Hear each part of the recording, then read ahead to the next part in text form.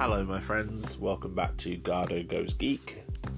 On today's episode, we are going to be discussing Star Wars The Clone Wars, an amazing series in and of itself, but I'm specifically going to be looking at how I feel that The Clone Wars makes Revenge of the Sith, Star Wars Episode 3, the best Star Wars movie.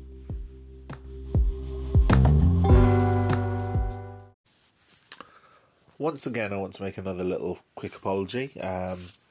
Hopefully this will be the last episode I do this with. But yes, obviously, as you may guess, this episode was meant to be out a lot earlier. Star Wars Day is usually celebrated in May, and this May was also not only, May the 4th, which is the generally accepted Star Wars Day, but also the 45th anniversary of Star Wars A New Hope, and the 20th anniversary of Star Wars Attack of the Clones.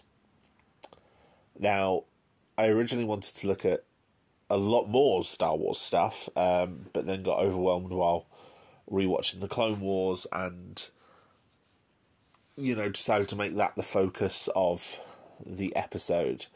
And I had to catch up a lot on the Clone Wars. There's a lot of this that I hadn't seen before. I kind of caught... I was overall familiar with what happened in certain seasons, but there was a lot of filler episodes that I hadn't seen, and a lot of somewhat major episodes that I hadn't seen, especially in the later seasons. And so I wanted to sort of look at them again with fresh eyes and with a much more critical eye. And that's when I eventually came up with the topic of this episode, which is how I feel that they make Episode 3 the best Star Wars film.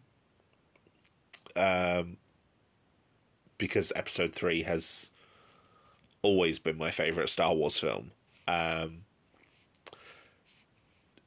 It's kind of a misnomer. Do I think it's technically the best? No, it's not technically the best, but it's by far and away my favourite Star Wars film.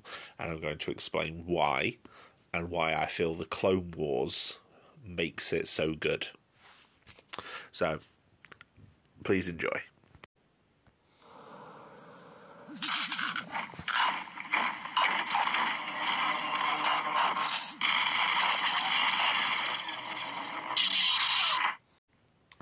First thing I want to make very, very clear is that while I am a Star Wars fan, I am not a huge Star Wars fan. I wouldn't consider myself well-versed in the entirety of Star Wars lore, but I am still a fan of Star Wars. And Star Wars fandom has taken on a very particular meaning in recent years, and Star Wars fandom, I find as well, quite toxic a lot of the time. I came to Star Wars quite late in my life. I was very much a fan of things like Star Trek when I was a child. But something like Star Wars I didn't come to until relatively late in my childhood. I think I was nearly approaching my teenage years, actually, when I first got into Star Wars. 1997, when the special editions of the original trilogy came out, I was aware of them, but I didn't watch them. I didn't go to the cinema to go and watch the re-releases of the special editions. I had never seen the original trilogy at that point. I had no real interest in it. I remember there was a tie-in range of Tazos, was what they were called. So they were bizarre little things. They were like things you collect in crisp packets and trade on the playground. I don't know if any of my American listeners had anything like that. But we had Pogs and we had Tazos. And Pogs were like their own thing, and you could like you had like a slammer, and you try and collect as many as you could and compete with them. Tazos were more kind of a collectible thing. And there was a Looney Tunes range, which was quite popular. But then when the special editions of Star Wars came out, they did a line of Tazos that you could get a nice collectible folder for and put all the Tazos that you collected, which had like scenes from the movies, and you would build the scenes up. And I remember looking at that because my friend had that little collection book, and he was working really hard to try and complete the collection. And I remember looking at that, and I was thinking, okay, this is kind of cool. This is better than what I'd thought it was, but at the same time, I really wasn't too fussed. I was like, I'll probably watch them eventually, but I think I did try watching the first Star Wars and was quite bored by it. I didn't think much of it at all. The first Star Wars film I remember watching was Star Wars Episode 1. I watched that in the cinema, and I remember being really excited by the trailers. The trailers were building this as this big event, and it was really good. In the trailers, at least, it looked like this big, amazing thing. And I went to watch it. I was 13 when I saw Episode 1 in cinemas. And me and a friend went, and we both really enjoyed it. He was a bit more of a Star Wars fan than I was, but we both quite enjoyed it. It was a lot in there that we liked, and looking back at it as an adult, a lot of it I don't like as much. I think things like a lot of Jar Jar Binks' jokes, which obviously I laughed at when I was a lot younger, they're not very funny anymore. You know, a lot of the action scenes that just seem to happen from nowhere, like the fish in the undersea segment. It's like, yeah, okay, they're entertaining enough. But I find a lot more interest now in the political side of everything. The political storyline with Palpatine when Padme gets to Coruscant and manipulates her into deposing the Chancellor. I find that a lot more interesting as an adult watching Episode 1. But, or, you know, the politics between the Jedi Council. But Episode 1 I'm not a huge fan of. I think the pod race is great, the lightsaber fight at the end is great, but a lot of it is very forgettable. But it was off the back of Episode 1 that I finally watched the original trilogy. And I remember quite liking them. It was the special editions I watched first. Obviously, they were the ones that were doing the rounds. They ended up on television off the back of Episode 1 coming out. And yeah, I quite liked them. Empire was obviously my favourite, although I quite liked Return of the Jedi. I say quite like. I've gone very back and forth on Return of the Jedi. The first half of the film in Jabba's palace is a bit tedious in places, but at the same time is interesting. I think it takes up too much of the total runtime. The final battle on Endor, the fact that it's another Death Star really annoys me. Like, it's just another Death Star, and yeah, that I don't like that as much. But the emotion in the final fight between Luke and Vader, I'm totally on board with that. I really enjoy that. So having that as part of the storyline, yeah, I like that. I've got time for that. So, in some respects, while I think Return of the Jedi is a very, very good emotional conclusion for a lot of this story in the original trilogy, in terms of the thematics, I also am not as sold on it as a narrative conclusion, because I feel it treads a lot of the same ground that the previous two films already did, and did better.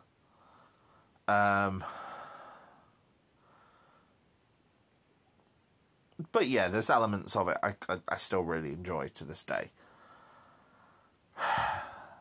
Episode 2, I remember watching in the cinema, and I remember by that point I was already a fan of the original trilogy, and the conclusion of Episode 2, the start of the Clone Wars, I was very, very intrigued as to how we get from the end of Episode 2 to where we find ourselves in A New Hope.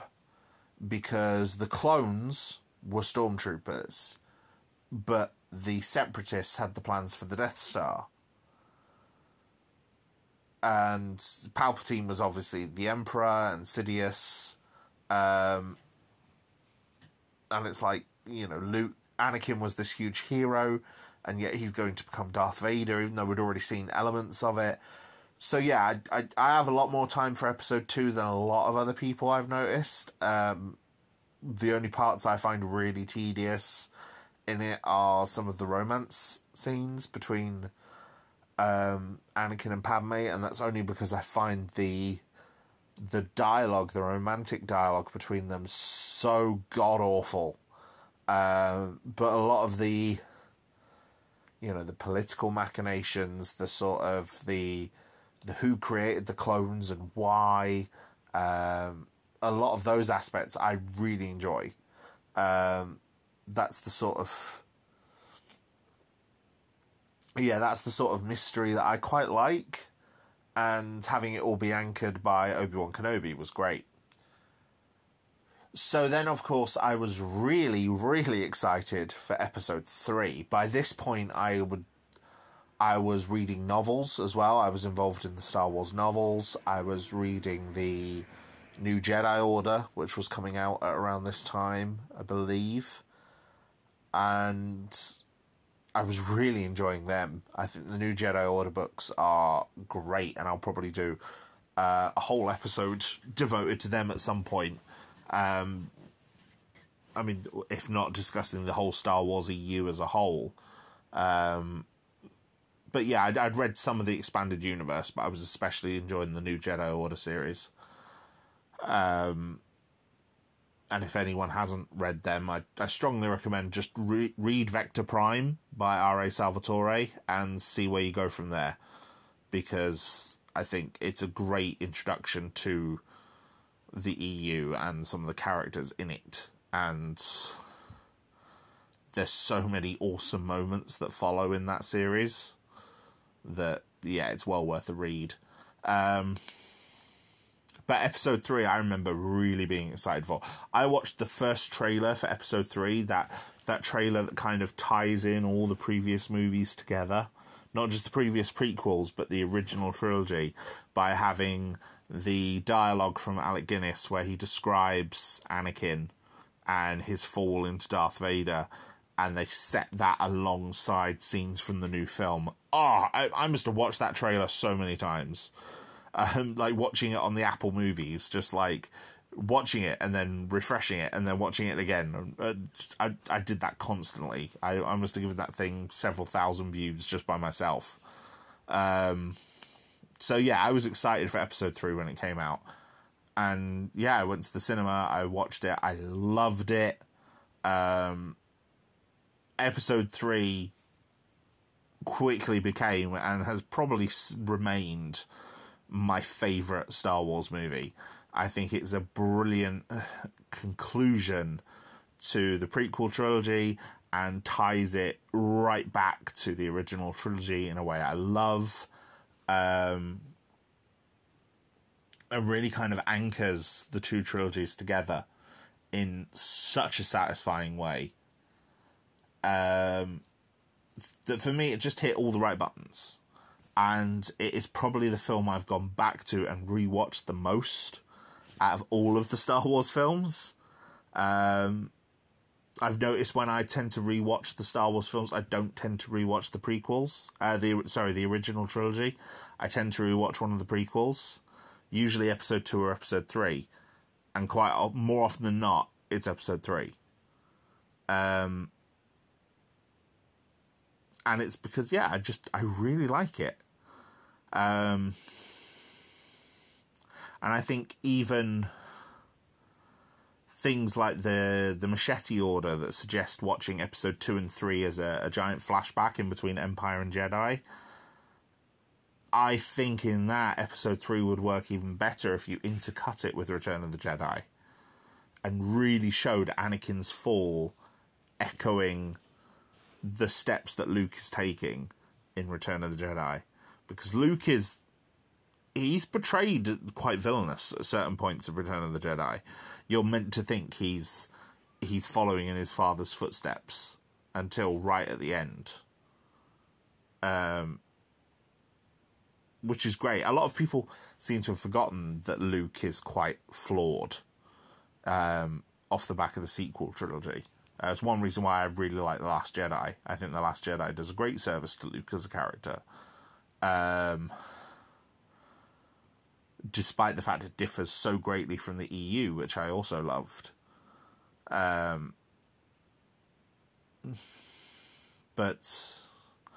the sequel trilogy is a discussion for another time. So yeah, obviously, by the time episode 3 came out, I was excited. I'd been involved in the films. I'd watched the Clone Wars micro-series that had come out, the one by Genndy Tartakovsky, the guy behind Samurai Jack. I'd played the video games, I'd read the novels. I was really excited, really enjoying it. And so episode 3 for me was that perfect culmination of everything. And then we learned about the Clone Wars series. Breaking a whole unit. Violently want to pick your targets. Too many, Captain. Want to stabilize the gold safe. Anybody cover me. I got 2 vultures on my tail. Gotta hold them here. Watch your left. I can't shake them. I'll hit. Where's the reinforcements? Now, as I said, the Clone Wars TV show was not the first thing to explore the concept of the Clone Wars. In between episode 2 and episode 3, Lucasfilm launched what they called the Clone Wars Multimedia Project. Essentially, there was a TV show headed by Genndy Tartakovsky, who, like I said, is the producer and is the showrunner, essentially, responsible for not only Dexter's Laboratory, but most especially Samurai Jack. And he headed up the Star Wars Clone Wars micro-series, which was essentially a series of shorts that aired on Cartoon Network. The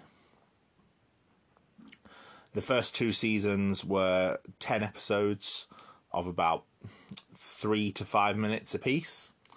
And the third series was a series of 5 episodes that were each about 10 minutes long. And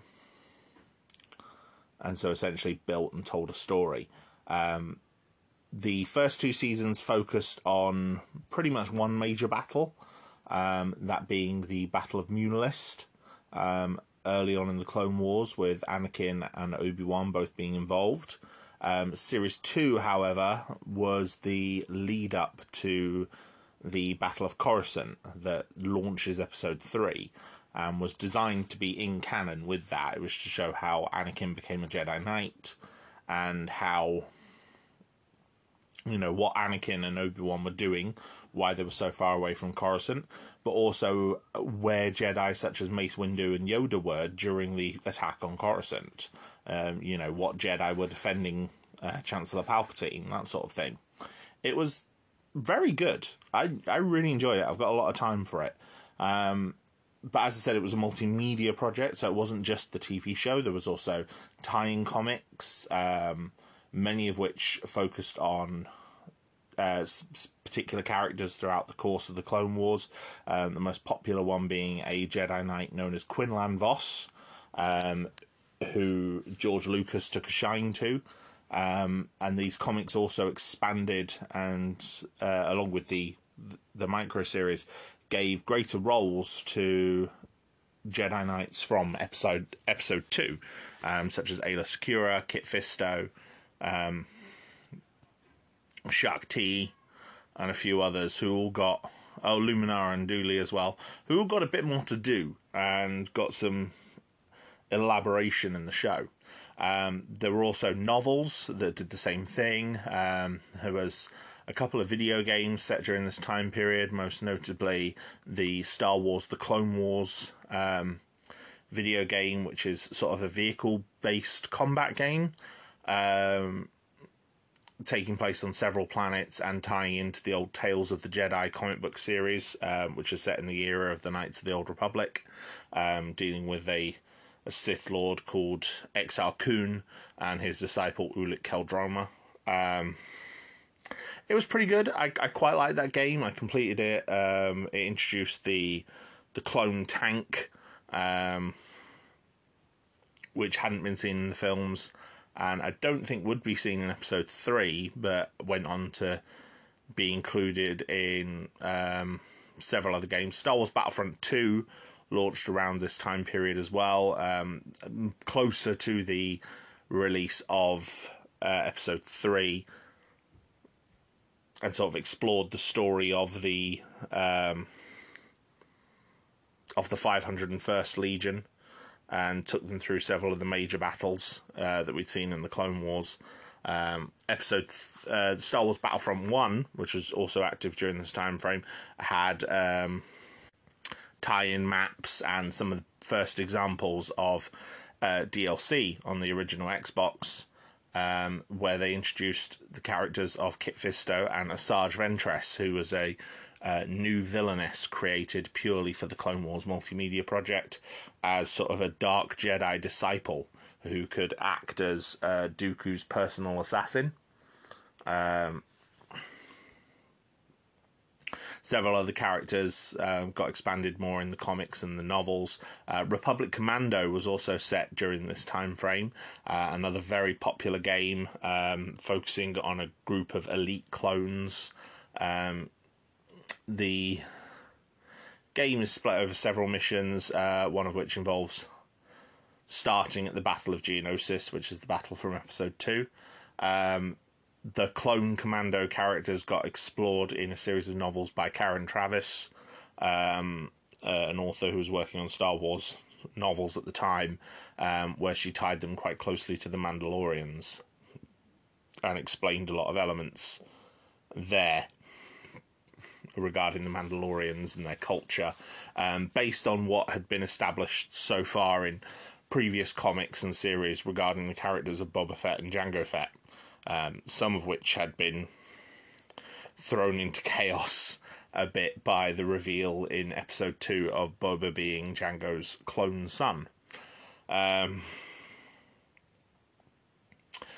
yeah, she was doing a pretty good job there, tying everything together. So, yeah, that was the Clone Wars multimedia project. I didn't read many of those novels, the Clone Wars specific novels, but I did watch the micro series, and as I said, I played the video games. I played Clone Wars, I played some of Republic Commando. I don't think I ever finished it, but I wasn't as keen on shooters back then as I am now. I'm more comfortable with shooters as a genre now, mainly because I've had a lot of shooter elements forced into a lot of the RPGs I like. And I think it's one I still own on Xbox, so I might go back to it. Battlefront, I played quite a bit, and I didn't play it online, though. I didn't have Xbox Live back in that day. But yeah, I enjoyed it. There was a lot of good stuff here. And there were a lot of interesting new characters. Getting to explore some of these Jedi, seeing characters like Quinlan Vos in the comics, or Asajj Ventress, and seeing them develop and being given these rich backstories that made you want to know more about them. And then some of the Jedi that had appeared in the final battle in Geonosis, like Kit Fisto and Aayla Secura, getting developed into these quite interesting Jedi characters, where it's like, oh, I want to see more of them, and oh, they're quite cool. They've got a personality, and they became characters. So yeah, it was great to see, and I really, really enjoyed it.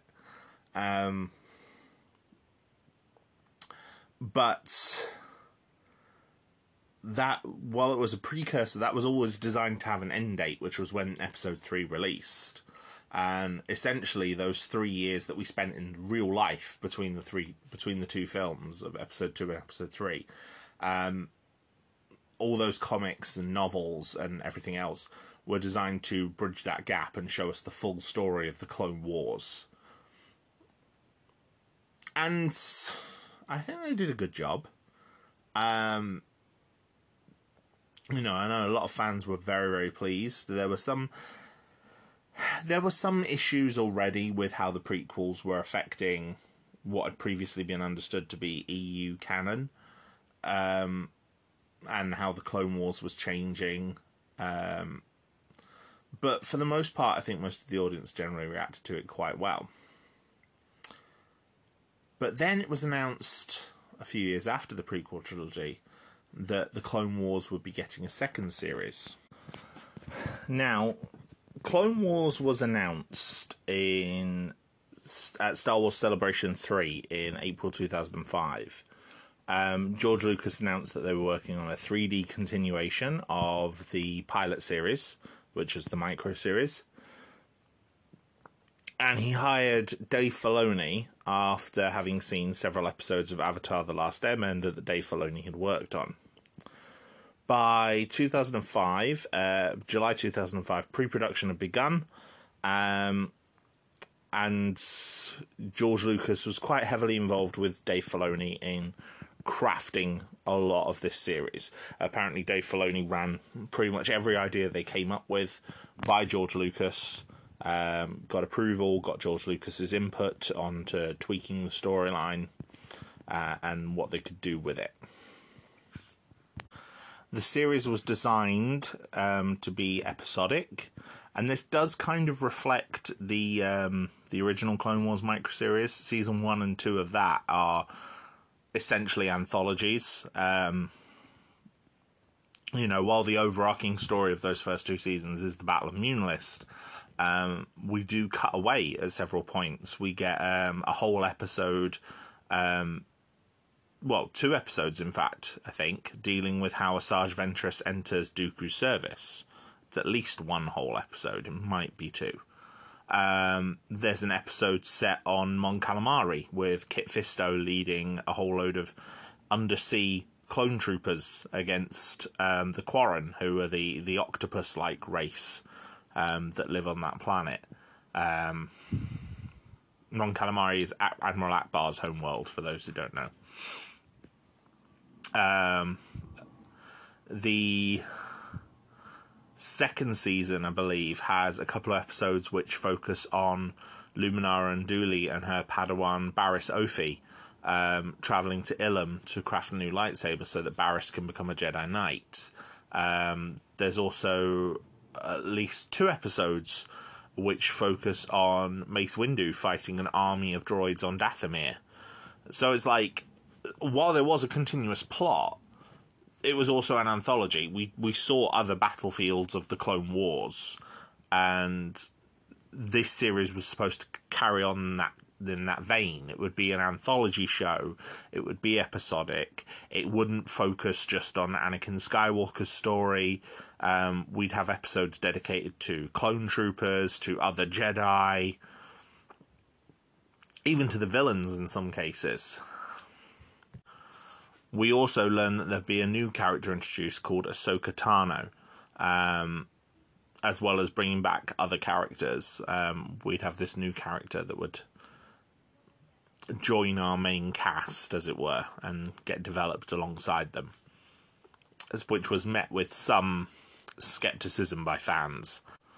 They had someone brought on to help score the series, with the goal of sort of giving each planet in the galaxy like its own theme music. Kevin Kiner was the one who ended up composing the original score for each episode, and a lot of his work in this is phenomenal. It's very, very Star Wars. It feels very much inspired by all the amazing John Williams film scores that have come before it, while not being beholden to them. There's a lot of bizarre musical choices in some episodes, mixtures of all sorts of different ethnic origin,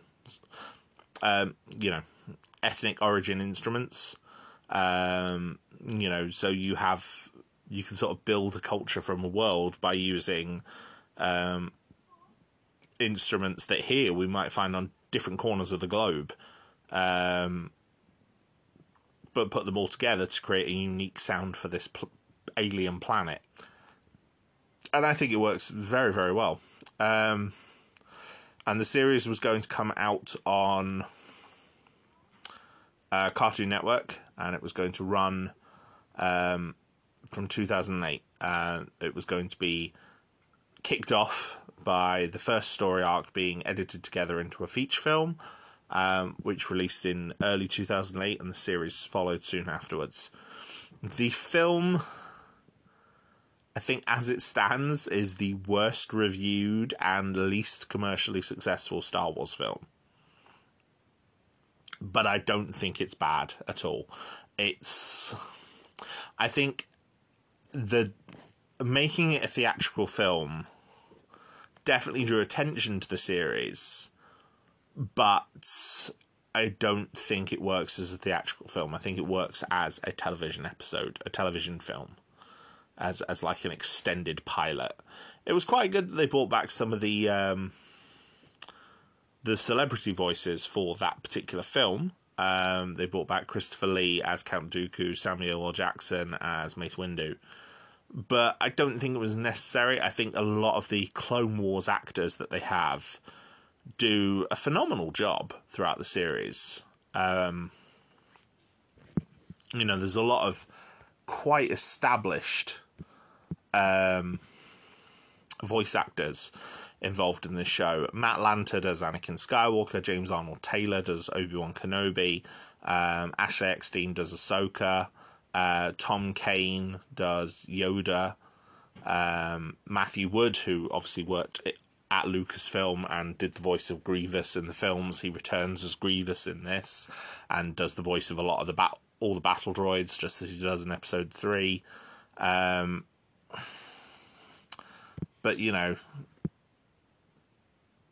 Terence C. Carson as Mace Windu in the main show, Ian Abercrombie as Palpatine, Nika Futterman as Asajj Ventress, Catherine Tabor as Padme, and Corey Burton as Count Dooku.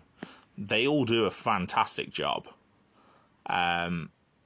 So, as do all the other voice actors. There are so many voice actors that come into this over the years it ran for, that all do a brilliant job.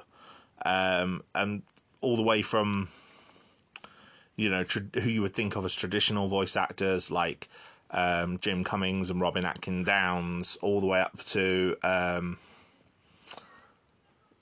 people like Jon Favreau and Katie Sackhoff, who are more well known for, being in front of the camera rather than just doing a voice. And obviously there are other characters that return from the film series. Anthony Daniels returns as C-3PO. Daniel Logan returned as Boba Fett after playing him in episode 2. Don't know where my head went then. And obviously, there's plenty of other recurring voice talent like Kevin Michael Richardson, Phil Lamar, that just do some brilliant work in this show. And towards the end, there was even a couple of surprise guest stars like Mark Hamill and Liam Neeson, who, did some great work in this. And Sam Witwer as well, when he comes back as a particular character, he was incredible. So yeah, all around, I think Clone Wars was a very, very good show. The animation style is very caricaturish in a way. The character models are similar to sort of the quite pronounced art style of the Genndy Tartakovsky microseries, but smoothed out in some ways. A lot of the colouring is done in a very painted style, which works really well, actually. the sort of the cartoonish style is mainly evident on the characters. A lot of the ships and the special effects in like the space battles and stuff, they are done in the exact same manner as they might be in the films, and as a result look spectacular. And as this is a show that is built around its action, that works very well. The character designs do evolve and change as the series goes on.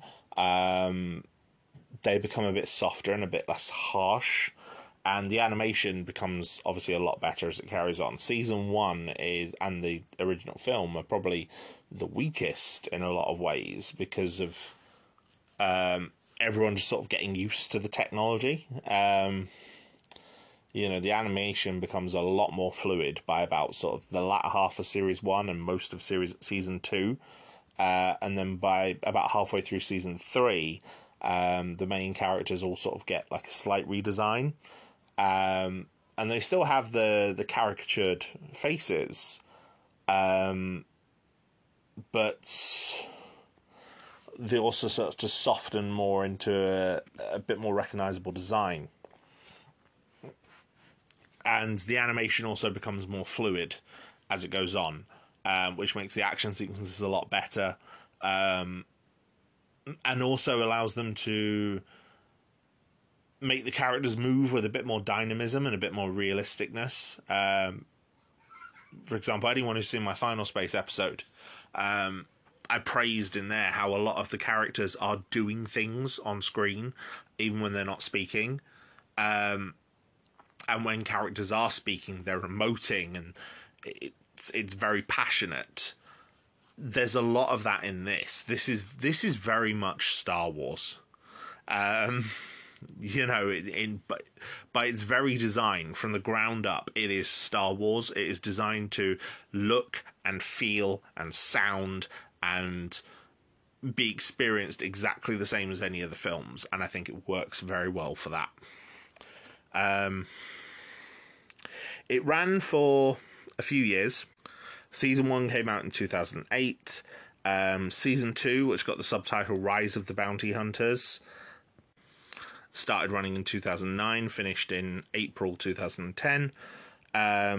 Season 3, which was subtitled Secrets Revealed, was 2010 to 2011. Season 4, which was subtitled Battle Lines, ran from 2011 to 2012. And Season 5, which had no subtitle, ran from 2012 to 2013. Season 1 and Season 2 are mostly sort of self-contained episodes. If there were some episodes where plot threads carried on, but never more for like 2 or 3 episodes before the plot moved on to something else. Although one of the first storylines out the gate is regarding a new separatist ship called the Malevolence, which is captained by Grievous, which runs for 3 episodes. And obviously the film was an edited together version of a larger story arc. So it may not be fair to say they were mostly self-contained. There are a few extended storylines in there. However, the extended storylines become much more of a thing as the show goes on. To the point that, for example, Season 5 is totally split into these 4 episode arcs. And that's true of Season 4 as well. Season 4 is split into anywhere from sort of 3 to 5 episode arcs. And it means that some of the sort of done-in-one stories are sort of left by the wayside towards the end of the show. But I do think they should have them as much room as they need to tell the right story. And some of these stories did deserve the extra runtime and work very well with it. However, after Season 5, the show was cancelled. The problem was Season 6 was already in development. Lucasfilm announced in early 2013 that the Clone Wars would be winding down. and obviously it was shelved, but season 6 was already in development. 13 episodes were completely finished, and some of the other episodes were well into their planning stages. And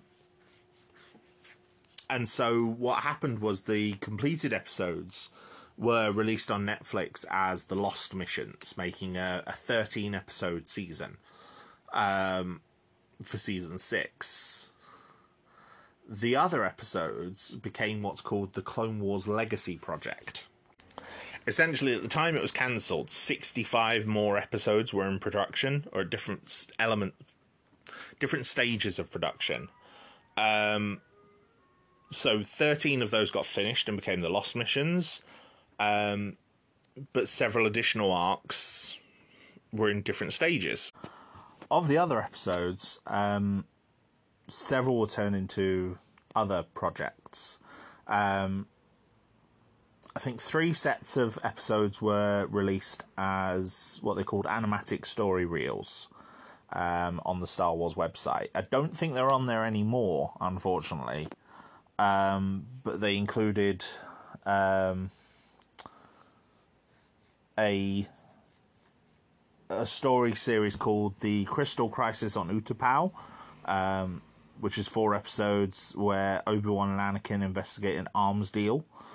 And it's dealing with Anakin's feelings after what happens at the end of episode 5. It was included in the season 6 Blu-ray, though. The Bad Batch episodes were originally aired at Anaheim, Celebration Anaheim, in 2015, but then later got reworked into the eventual Series 7. Of the others, though, 4 episodes became a comic series, which was the Darth Maul Son of Dathomir series, which was released by Marvel Comics. And 8 episodes, which was originally going to be released as 2 4-episode story arcs, focusing on the characters of Quinlan Vos and Asajj Ventress, were turned into a novel by Christie Golden and released as Dark Disciple. I've read Dark Disciple leading up to this for the first time. It's quite good. I really enjoyed it. I was listening to it on Audible as well. And I will say, I don't know if this is true of every Star Wars novel on Audible, but in this one, they have put the effort in to make this feel like Star Wars. There is music, there is sound effects, the actor reading it does very good impressions of most of the main characters' voices, and for any characters where such vocal processing may be needed, they put vocal processing on his voice to make him sound like certain characters. So when he speaks a line as Bossk, they use the same vocal processing they used for Bossk in the animated series. Ditto for when he speaks as one of the battle droids. And yeah, it's very good. Like I said, I don't know if that's true of all Star Wars books in audio form, but it's definitely true of this one, and I totally recommend it on that alone. I kind of hope it does become more common with Star Wars books. I think more audiobooks should do that, to be honest, turn it into an audio drama. Many of the other episodes, though, were just lost to time. Some of them were not far along enough in development to be used, which is a shame. But it is what it is. However, after Disney acquired Star Wars in 2014, and they kept the Clone Wars as part of Disney's new canon. Now, the canonicity of the Clone Wars had been discussed already. I mentioned this in a previous episode where I discussed the canon within Star Wars. And essentially, because Dave Filoni's Clone Wars series was coming in collaboration with George Lucas. As I said, every story I did was ran past George Lucas. So, to the people making Star Wars canon, it had as much weight, almost, as the films. Which meant it had more weight than any of the novel series that George Lucas wasn't involved in. And so when, for example, the Clone Wars introduced its own version of Mandalore with a completely different lore and backstory to what Karen Traviss was writing, for example, in the Clone Wars Clone Commando series, it annoyed people. To the point that Karen Traviss herself left Star Wars. She stopped working for Lucasfilm. She left the Clone Commando series unfinished because she was that pissed off with it. And I sympathise with her. I really do. I wish maybe they had made more of a concerted effort to keep things canon, and that Dave Filoni hadn't been so willing to just sort of throw things out. But I do get why they did it. I've come to realise with canon is a great thing to have. A canon and a continuity and being able to say that this is why this happened. But I also don't think you should let canon stop you from telling a good story. If you have a good story to tell, but it will break canon in some way, feel free to break that canon. Do it. Explain it if you want in the story, but do it. Tell the story. If the story is worth telling, tell it. Don't let canon hold you back. And I know that view makes me relatively unique in a lot of nerd circles. There's a lot of people who don't seem to share that view. They're like, oh no, canon must be respected. No. You can respect it to a point, but you can always headcanon a way of making something work. You know, if you disagree with it. Like, there's plenty of people who try and headcanon the fact that, you know, certain elements of the MCU, for example, aren't canon to it, like Daredevil, despite evidence to the contrary in the way that the shows are presented and the way characters are being treated. But, you know, if they do a new Daredevil, you know, if the new Daredevil show has nothing to do with the previous Daredevil show, I'll be disappointed. But as long as it's a good story, I'll be fine with it. So, and I think that's the same with the Clone Wars. I think the Clone Wars, you know, it invalidates a lot of the old Clone Wars multimedia project. The novels, the canons, the novels, the series, the comics. But there are elements that can still work with it. And should, you know. And that was what Lucasfilm was trying to do before the Disney merger, is trying to work it so that anything that can still work together will work together. That was where their tiers of canon came in. But once the Disney buyout happened, they didn't need to do that. Disney just said that the films and the Clone Wars series were canon, nothing else was. And I think the impact that that show had is important, with the fact that Disney said that that's the only other thing apart from the films that's canon. And they kept Dave Filoni on. They moved Dave Filoni on to Star Wars Rebels, and he's since gone on to make several other shows with Disney and be involved in, you know, The Mandalorian, The Bad Batch. You know, he's the closest Star Wars has at this point to a Kevin Feige type character. And obviously he has this long history of working with George Lucas and knowing what George Lucas's plans for this series are, which is great. But yeah, as I said, the Clone Wars series, very good. Has a lot of great multi-episode arcs that focus on characters, with mature but still family accessible storytelling. Like, there are some dark moments throughout this. You know, characters can die, but they also can evolve, and the bleak nature of the war can be shown. But, you know, but at the same time, the action is still engaging and thrilling in that traditional Star Wars way. And yes, there can still be quite a few bits of filler, especially in the early seasons, but by the end, pretty much every episode is essential. There's a lot of good stuff to be seen here. And so I, like many, many others, was thoroughly excited when it was announced that Clone Wars was getting a season 7. And this was announced in 2020. You know, it premiered February 2020. It was revealed 2019, I believe. The final seasons, as it was called, is split into 3 4-episode arcs, 2 of which, the Bad Batch arc and the Ahsoka's Walkabout arc, are adaptations of previously developed story reels. And the final one is The Siege of Mandalore, which was always intended to be the conclusion of the show, and had been in development for a while. They could have done far more with the final season, in my opinion, but I get the feeling they wanted to stick with these episodes in particular because they had all been cleared with George Lucas in the same way that the rest of the show had, despite George Lucas not having any direct input on season 7 as a whole in the same way that he did in the previous episodes.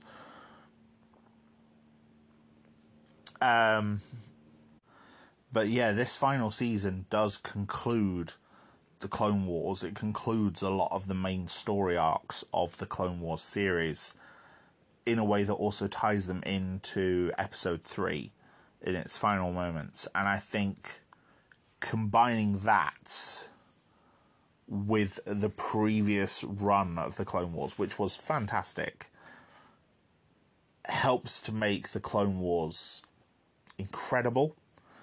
Like, it is one of my favourite things in Star Wars that Star Wars has ever produced. And that I've experienced in Star Wars. And together, the whole thing not only makes the prequels better and, you know, makes them better films, but I truly, truly do think it makes episode 3 the best Star Wars film in terms of the narrative weight that it brings to a conclusion. Like I said earlier, episode 3 was built up and I think is a perfect bow to tie off those 2 trilogies and connect the 2 together. You throw Clone Wars into that mix as well, and it works phenomenally. And over the rest of this episode, I'm going to break down what for me are the key plots of the Clone Wars series and how they develop elements of the prequels, but also how they tie into episode 3, where they do, or tie into those final season of the Clone Wars. And I hope you'll join me for it, because I think it's going to be fun. Padawan learner, I'm Ahsoka Tano. I am Obi-Wan Kenobi, your new master. I'm at your service, Master Kenobi, but I'm afraid I've actually been assigned to Master Skywalker. What? No. There must be some mistake. He's the one who wanted the Padawan. No, Master Yoda was very specific. I'm assigned to Anakin Skywalker, and he is to supervise my Jedi training. I think the first main plot to talk about when discussing the Clone Wars is perhaps the most obvious difference between the Clone Wars and the prequel trilogy, which is the character of Ahsoka Tano. Ahsoka Tano is introduced in the Clone Wars film as a Padawan youngling who is assigned to Anakin Skywalker. Obi-Wan had actually requested a new Padawan, as Anakin was now a Jedi Knight, and so Obi-Wan wanted to teach a new Padawan. However, Ahsoka is assigned to Anakin by Master Yoda. Now, Ahsoka herself is a Togrutan Jedi. She's quite headstrong, quite reckless. In fact, she's introduced as quite a flawed character. She's somewhat rebellious. She uses a lot of nicknames for characters, calling Skywalker Sky Guy. You know, she speaks with perfect ease around those around her. We find out that her Jedi Master before Anakin was Plo Koon, who found her as a young child. And she remains quite close with him. Plo Koon actually gets the first major arc in Season 1 as a supporting Jedi Knight, and he's very supportive of Ahsoka. Ahsoka herself, though, she's, as I said, quite headstrong, quite flawed. We see her quite often making rash decisions, ignoring orders, and receiving almost no repercussions for doing so. And naturally, and as expected, this rubbed a lot of fans the wrong way. Like, I want to be clear on this, despite the fact that Ahsoka is a fan favourite now, who has gone on to reappear in Star Wars Rebels, The Mandalorian, and is even getting her own spin-off live-action show. Ahsoka was not a popular character when she was introduced. Like, I think people would have been more forgiving of her if she'd shown some subservience to the characters around her. But I also think that would have led to much more accusations of Mary Sue writing than she got in the first place. Because unlike, I'm not saying Rey is a Mary Sue, but I do see where the accusations of that come from. Rey is a very capable character. She's got a lot of similar elements to her, to how Ahsoka does on paper. You know, they're both quite headstrong, quite willful, quite determined to do the right thing, and quite reckless.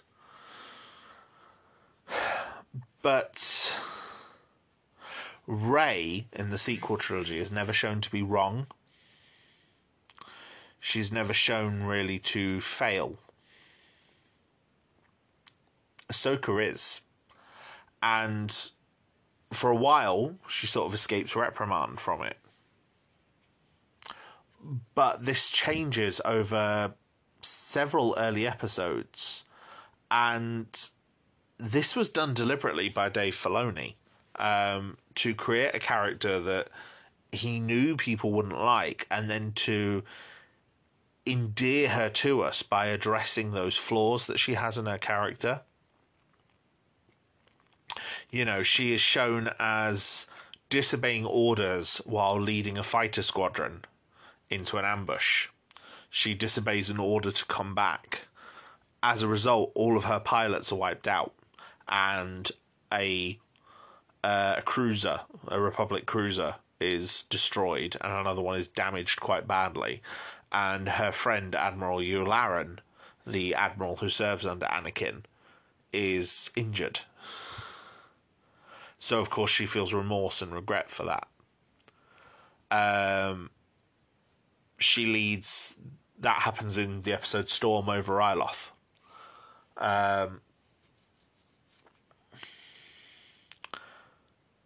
There's also an episode where, and I believe it's another part of the Ryloth arc, where she's being flanked and she's about to be overrun, and she's valiantly defending her position with a small group of clones. And Anakin flies down to evacuate her, and she almost refuses to go. But Anakin, being able to see the whole battle, knows that she's about to be overrun. And only after he sort of basically drags her on board the ship does she see that that's the case, and that she was about to lose, as she watches the clones that she left behind get massacred by the droids.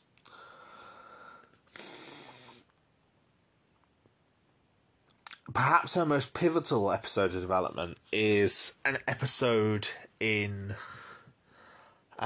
season 2 called Lightsaber Lost.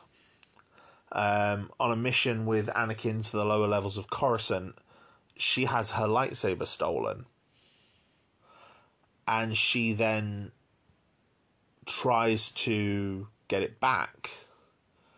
And she ends up teaming up with a very slow and steady Jedi Master named Terra Sunube. Terra Sunube is basically if a turtle became a Jedi. He's very slow, very methodical, very old, but also very wise. And he teaches Ahsoka throughout this episode that taking slow path can lead to victory as well. You don't have to rush in and be reckless. And it's one of the most significant episodes of character development that Ahsoka gets.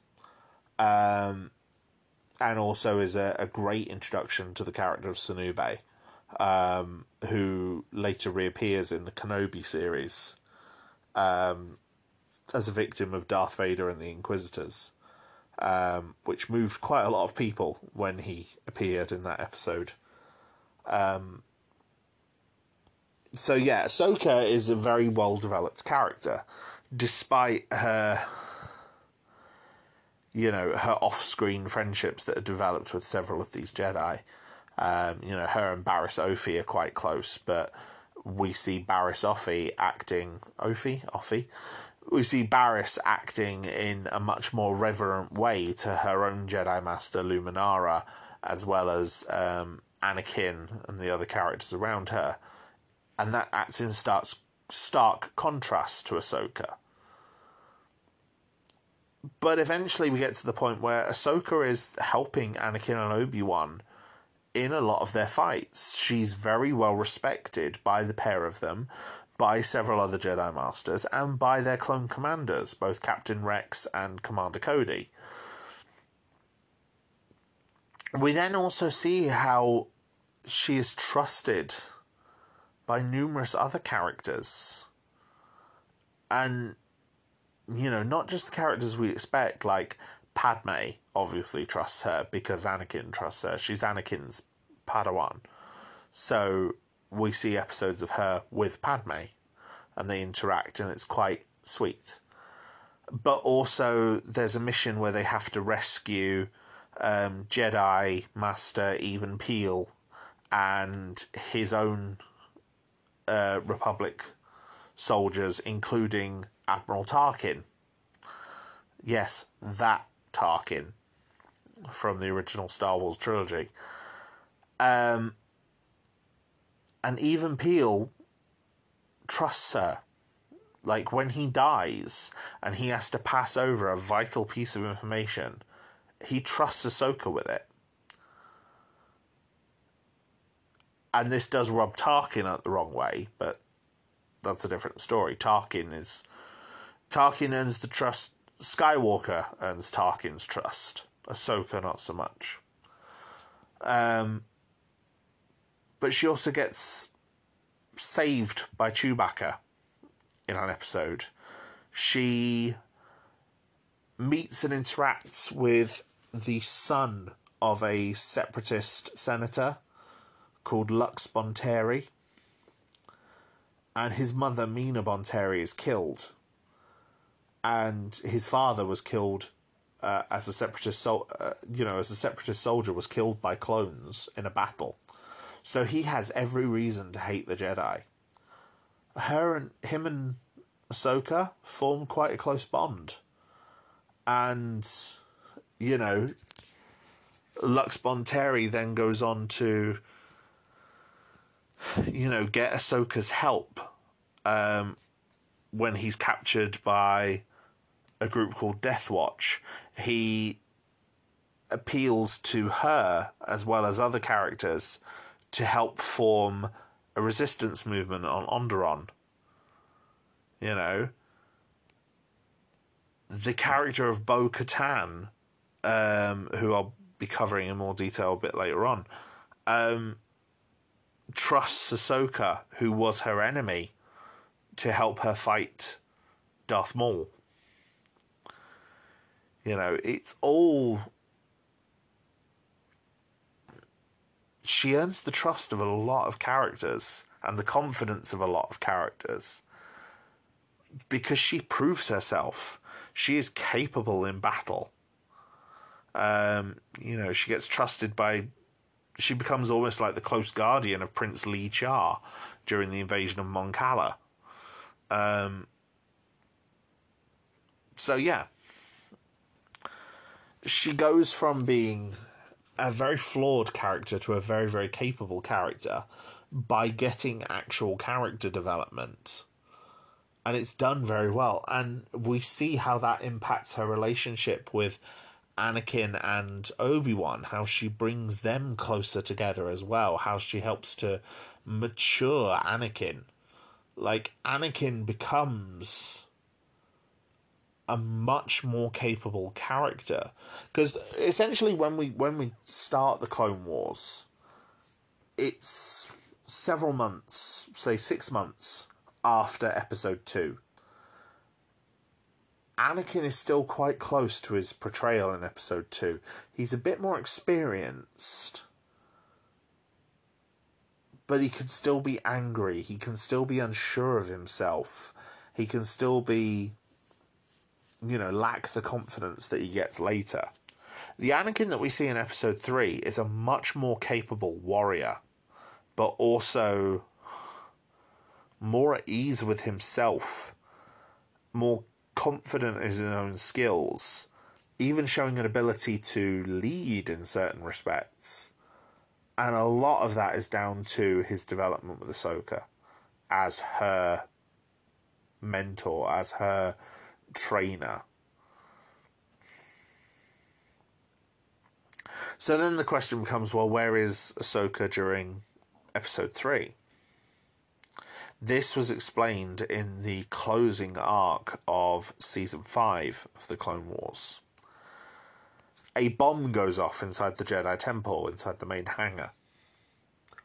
And it looks like the bomb was planted by a Jedi. And, you know, there's an investigation, but it looks like Ahsoka planted that bomb. And she is brought before a tribunal by Tarkin.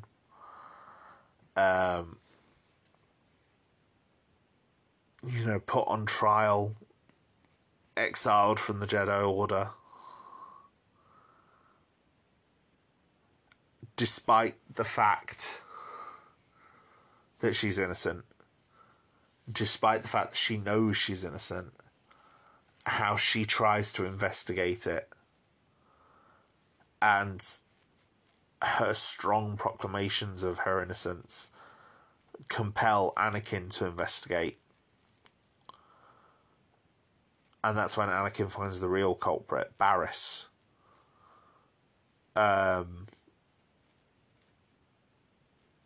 You know, how the war has corrupted Barriss and she took the steps to plant the bomb. And Anakin manages to clear Ahsoka's name. But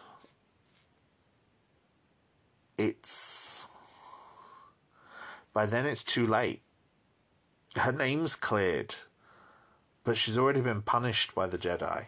So despite the fact the Jedi offer her the chance to return, she walks away from them. She feels betrayed by the Jedi. You know, at a loss from them. You know, the Jedi have failed her. As I'll explain how they've failed so many other people throughout the Clone Wars. And Anakin begs with her not to go. Like, begs with her, saying he understands her desire to leave, but she can't leave. But she has to. She leaves. She leaves Anakin alone. And we see that change Anakin. Anakin, who was already starting to struggle with his own anger, his anger coming back in waves towards the end of the arcs, towards the latter half of the series, as he's dealing with slavers and all these other cruel, evil beings profiting off of the Clone Wars. And the anger that he feels as he pursues exactly what's happened to Ahsoka. And how much more of that darkness he will then continue to embrace going forward.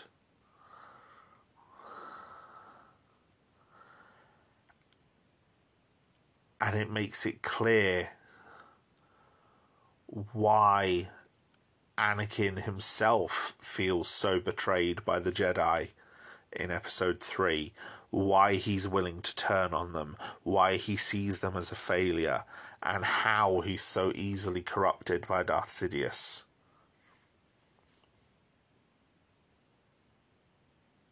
Because we see the loss that he's felt at Ahsoka leaving. Being forced out.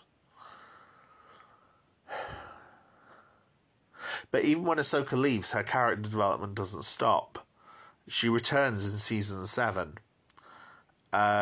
in two major story arcs. The first, we see her encounter Rafa and Trace Martez, two sisters in the lower levels of Coruscant. Rafa kind of trying to trade and trying to better their position by getting involved with criminal elements, and trying to make a better life for her and her sister. And Ahsoka sees how they've been kept almost away from the war. It's affecting them, but, you know, despite the Jedi thinking that these are the people they're fighting for, the war hasn't affected Rafa and Trace necessarily. And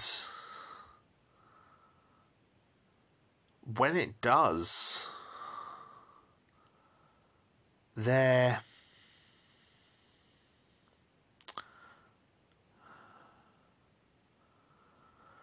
the biggest effect the war has on them is when Zero the Hutt escaped from prison and a speeder crashed into the wall of their apartment and killed their parents.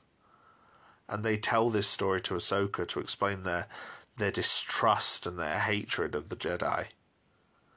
And we see that, you know, we see through them that they're probably not alone in that assessment. Many other people probably feel the same about the Jedi. The Clone Wars is having a negative effect across the galaxy.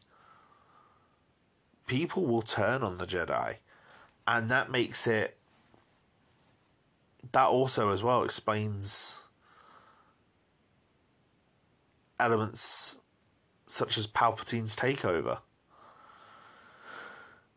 You know, we see from the reaction of Tarkin and how he treats Ahsoka and how Ahsoka interacts with him that he doesn't trust the Jedi either.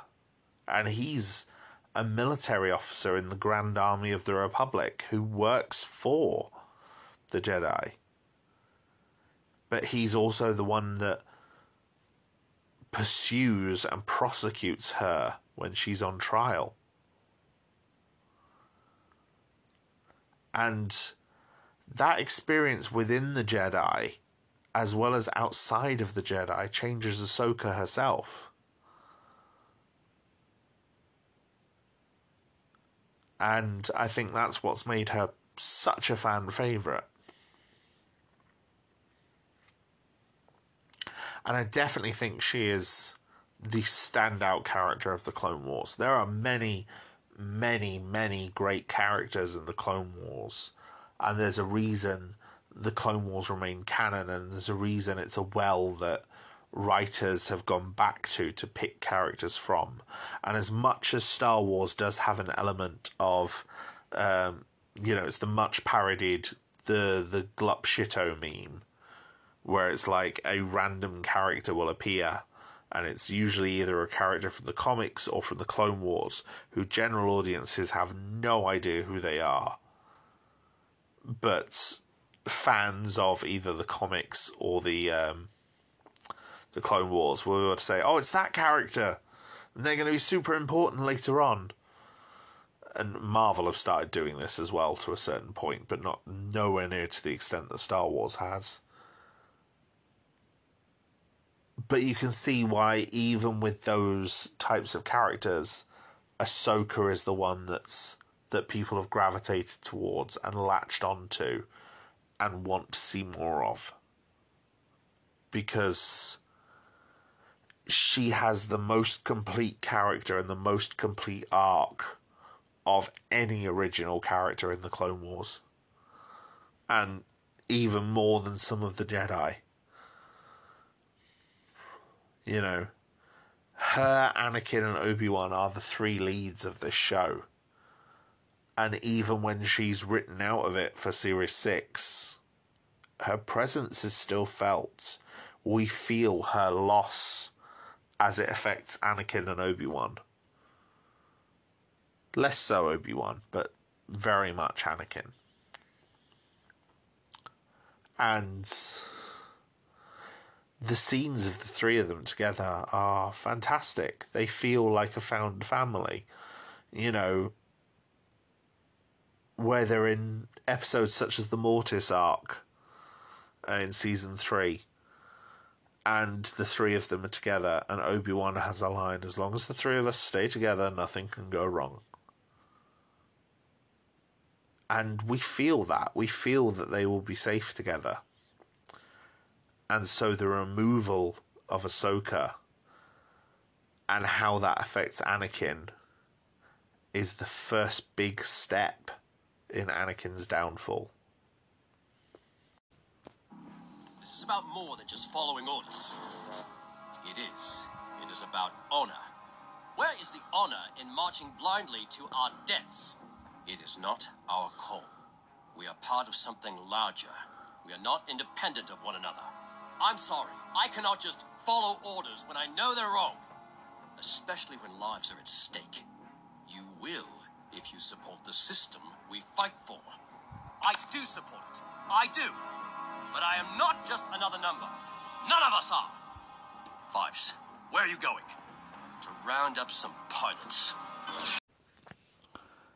It's hard to have the Clone Wars without having clones. The clones are the soldiers of the Republic, and every single one of them in this show shares the same voice actor. They are all voiced by D. Bradley Baker, regardless of what the character is. And for my money, I don't think D. Bradley Baker got enough praise for his work on Clone Wars. His skills in this, the way he is able to make all of the clones sound unique in terms of their mannerisms or their cadence, just with the words that he uses, is nothing short of impressive. You know, the little bit I had prefacing this was two clone characters talking, Rex and Fives. But it's very easy to determine, even while listening, which clone is speaking, despite them sharing the same voice. Now, there are several clone characters that were developed through things like the visual dictionaries and novels who were named in between episode 2 and episode 3. And a lot of those characters do reappear in the Clone Wars. We see Commander Cody, who is the clone commander who was serving under Obi-Wan Kenobi. He reappears as a the same role he has previously, which was the main clone commander serving under Obi-Wan Kenobi. We see Commander Gree, who is the clone trooper who attempts to kill Yoda during Order 66, appear for a story arc. We see Oddball, the clone pilot who is killed in the opening moments of the space battle in Episode 3, appear in several engagements with Anakin, Ahsoka, and Obi-Wan. We see Citadel security guard Fox, who appears several times around the, the Senate Council chambers, and I think he's also plays a role in the conspiracy arc where Ahsoka is sentenced. But the main additions are the new clones. In fact, one of the very first episodes of Clone Wars is a single solitary episode. It's the very first episode of the series after the film. It's an episode called Ambush, which features Yoda and 3 clones. I believe there were more, but only 3 survived to help Yoda in the battle. And Yoda, in his wisdom and appreciation for all life, explores the concept of the 3 clones and how they are all alike but different. At one point asking them to remove their helmets and, giving some insight into each of them, despite one of the clones assuring him that they all have the same face. Which they do, but they also don't. The clones are shown to style their hair differently, or wear facial tattoos, or other sort of markings that can differentiate them. And that's how it goes for most of the clones that we see. The main new additions are Captain Rex, who is a clone captain assigned to Anakin Skywalker and a member of the 501st Legion. The 501st Legion is the legion that marches with Anakin to the Jedi Temple during Order 66. Now, Rex is... The 501st Legion, by the way, as well, is also the fan-made name, I believe it's a fan-made name, for the fans who dress as stormtroopers. You know how usually when you see like official events, official Star Wars events, and there'll be fans that are in Star Wars suits of armour as stormtroopers, clone troopers, what have you. They are the 501st Legion. They organise all around the world. Fun little tidbit. So Rex is one of the commanding officers of the 501st and works quite closely with Anakin. And there's a real strong camaraderie between them, the real sort of brothers-in-arms feeling.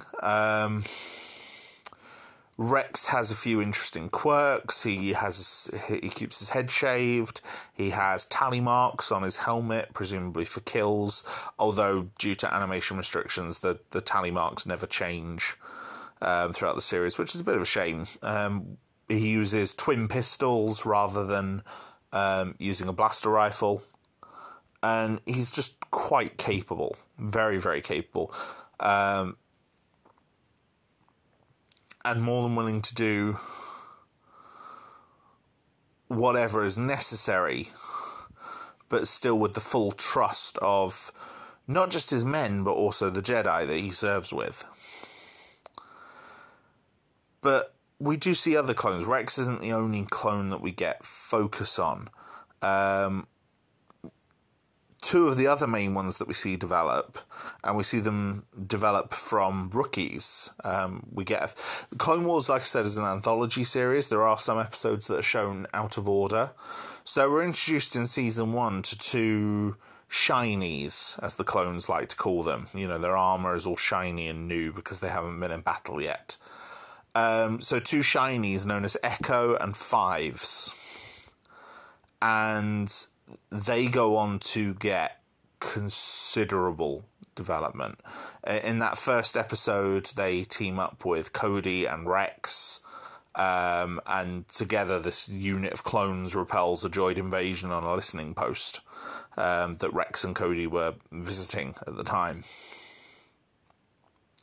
And yeah, they prove very capable soldiers, and so Rex takes them under his command as members of the 501st. And as they progress, they become ARC troopers in season 3. Special commandos, essentially. Fives especially becomes an ARC trooper. I can't remember if Echo does. I think he does, but I can't remember.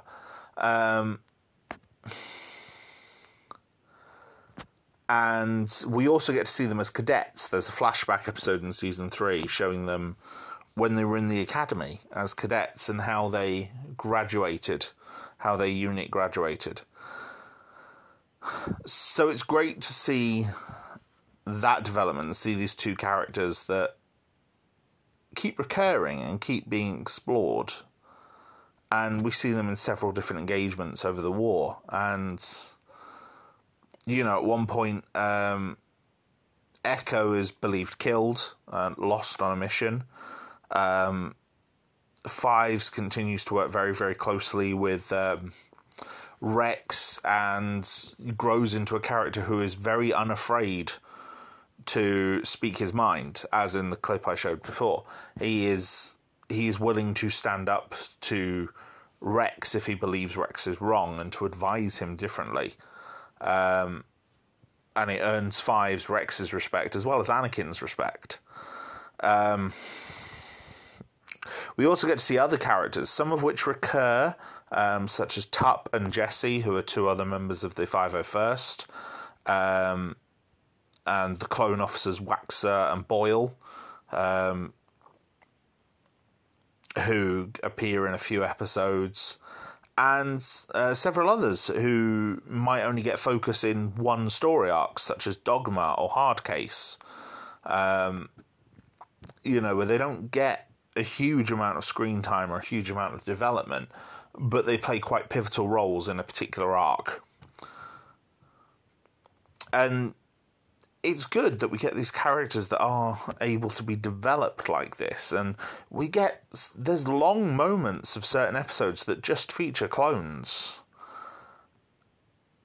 And yeah, I really like it. I really, really like it. And it humanizes the clones, and, because the clones, both in episode 2 and episode 3, as well as a lot of the Clone Wars, feel very non-human. I think part of the reason Clone Wars is able to be as violent as it is a lot of the time is because while being humanoid, a lot of the characters don't have their faces shown.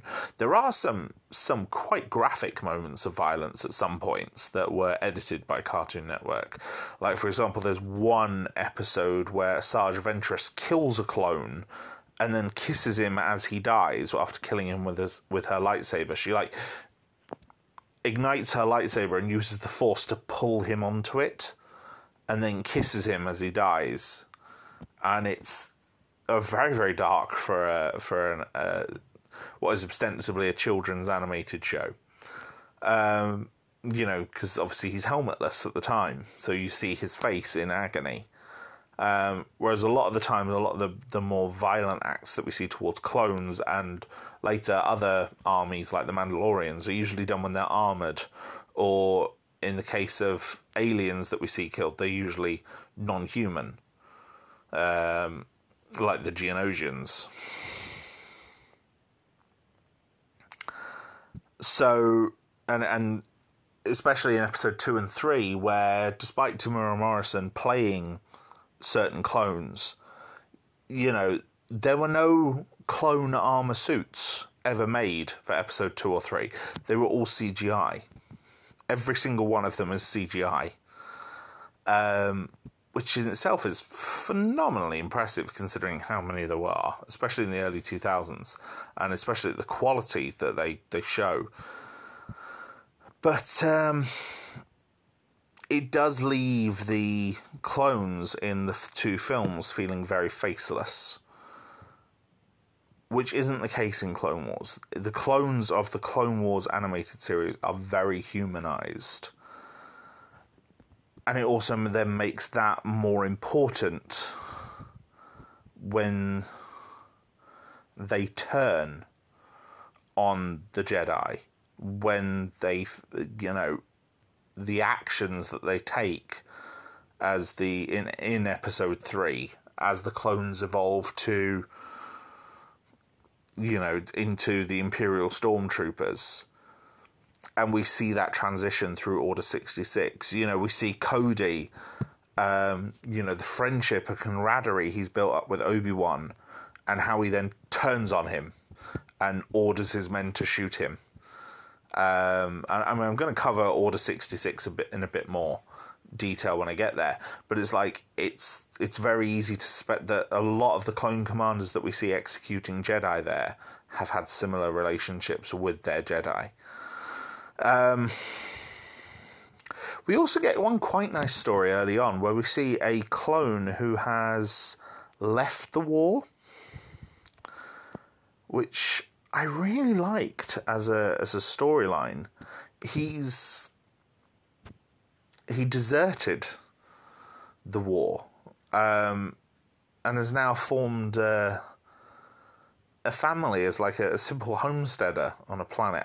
And I've forgotten his name. I want to say Cutter, but I get a feeling that might be wrong. And, Rex encounters him, and Rex tries to get him to come back and to the battle, and he won't. But it's good. I like it. It's a nice touch.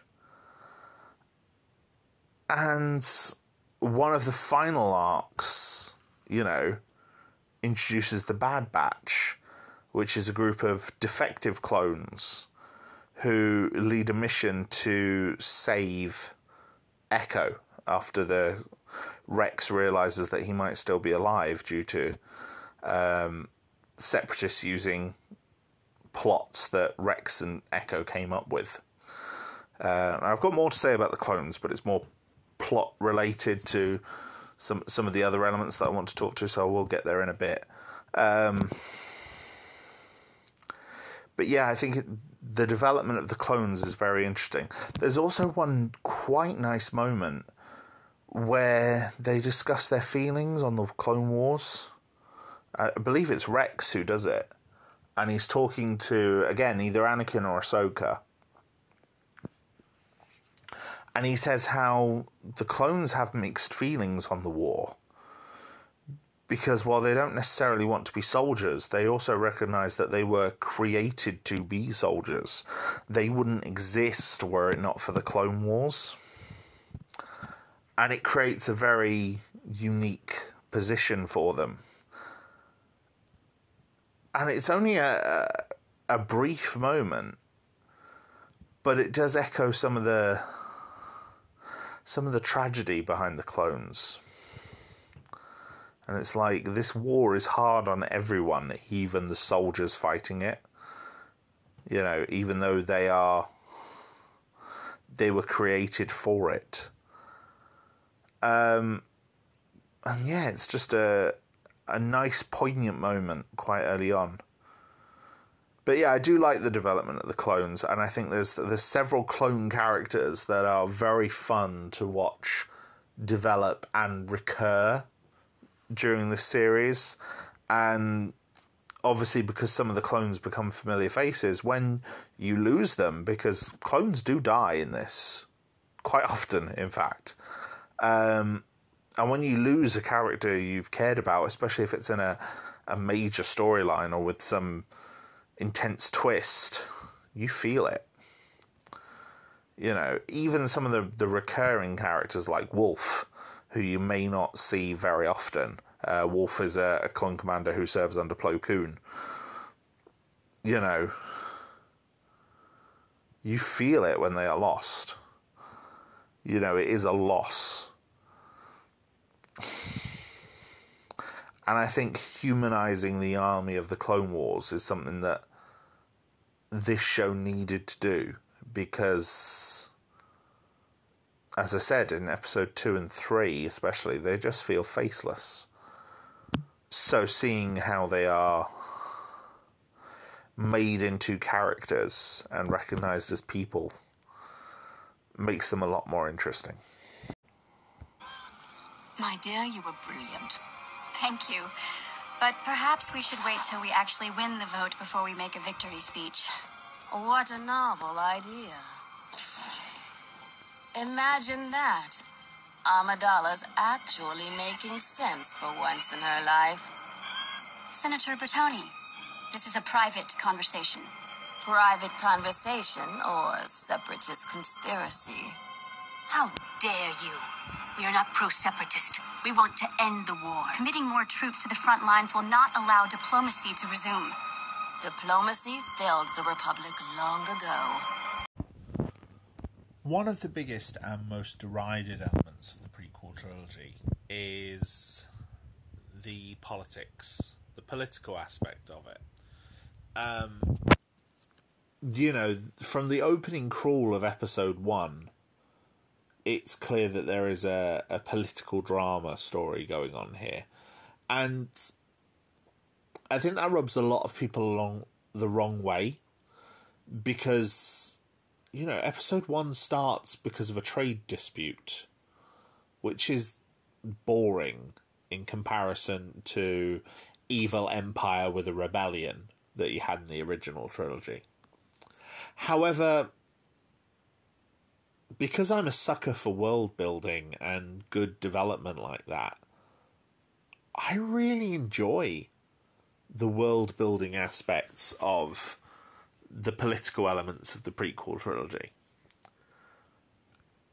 And so one of my favourite things about episode 3 was the deleted scenes that show Padme, Bail Organa, Mon Mothma, and several other characters building what would one day become the rebellion. It was good to see that, and I think losing those scenes does episode 3 a disservice. However, I know on the old Holocron, a lot of those deleted scenes were still treated as being canon. I don't know if this is still the case under the Jedi canon, under the, the Disney canon. But I don't see any reason why they wouldn't be. A lot of them do not conflict with any other sources. And as I said, on the original Jedi Holocron, they were kept because they were what George Lucas intended them to be. They were the recognition from Padme, Bail, and a few others that the Clone Wars were winding down, and yet Palpatine had amassed more and more political power. And we were getting to the point where would he relinquish that power as the Clone Wars came to an end? And this element is present in Clone Wars as well. And there are some very, very good political manipulations and political storylines anchored around what, on the surface, are quite boring ideas.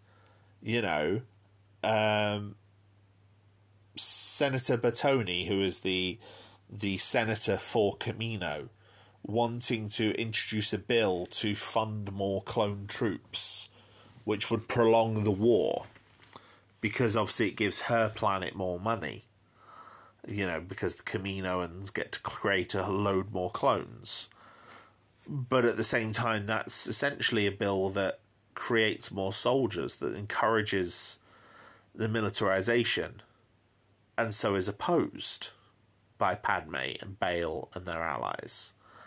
A bill to deregulate the banks, to create more money, to put the banks in the control of Palpatine, and have it so that the power of the banking clan is in the hands of the Chancellor. But it's all done with political manipulation, but away from the Senate for the most part. You know, there are murders and plots and kidnappings and all sorts of other things, and it's all being done with the goal of Palpatine trying to disrupt this growing rebellion that he's facing in the Senate. And it is quite clever, and I really enjoy quite a lot of it.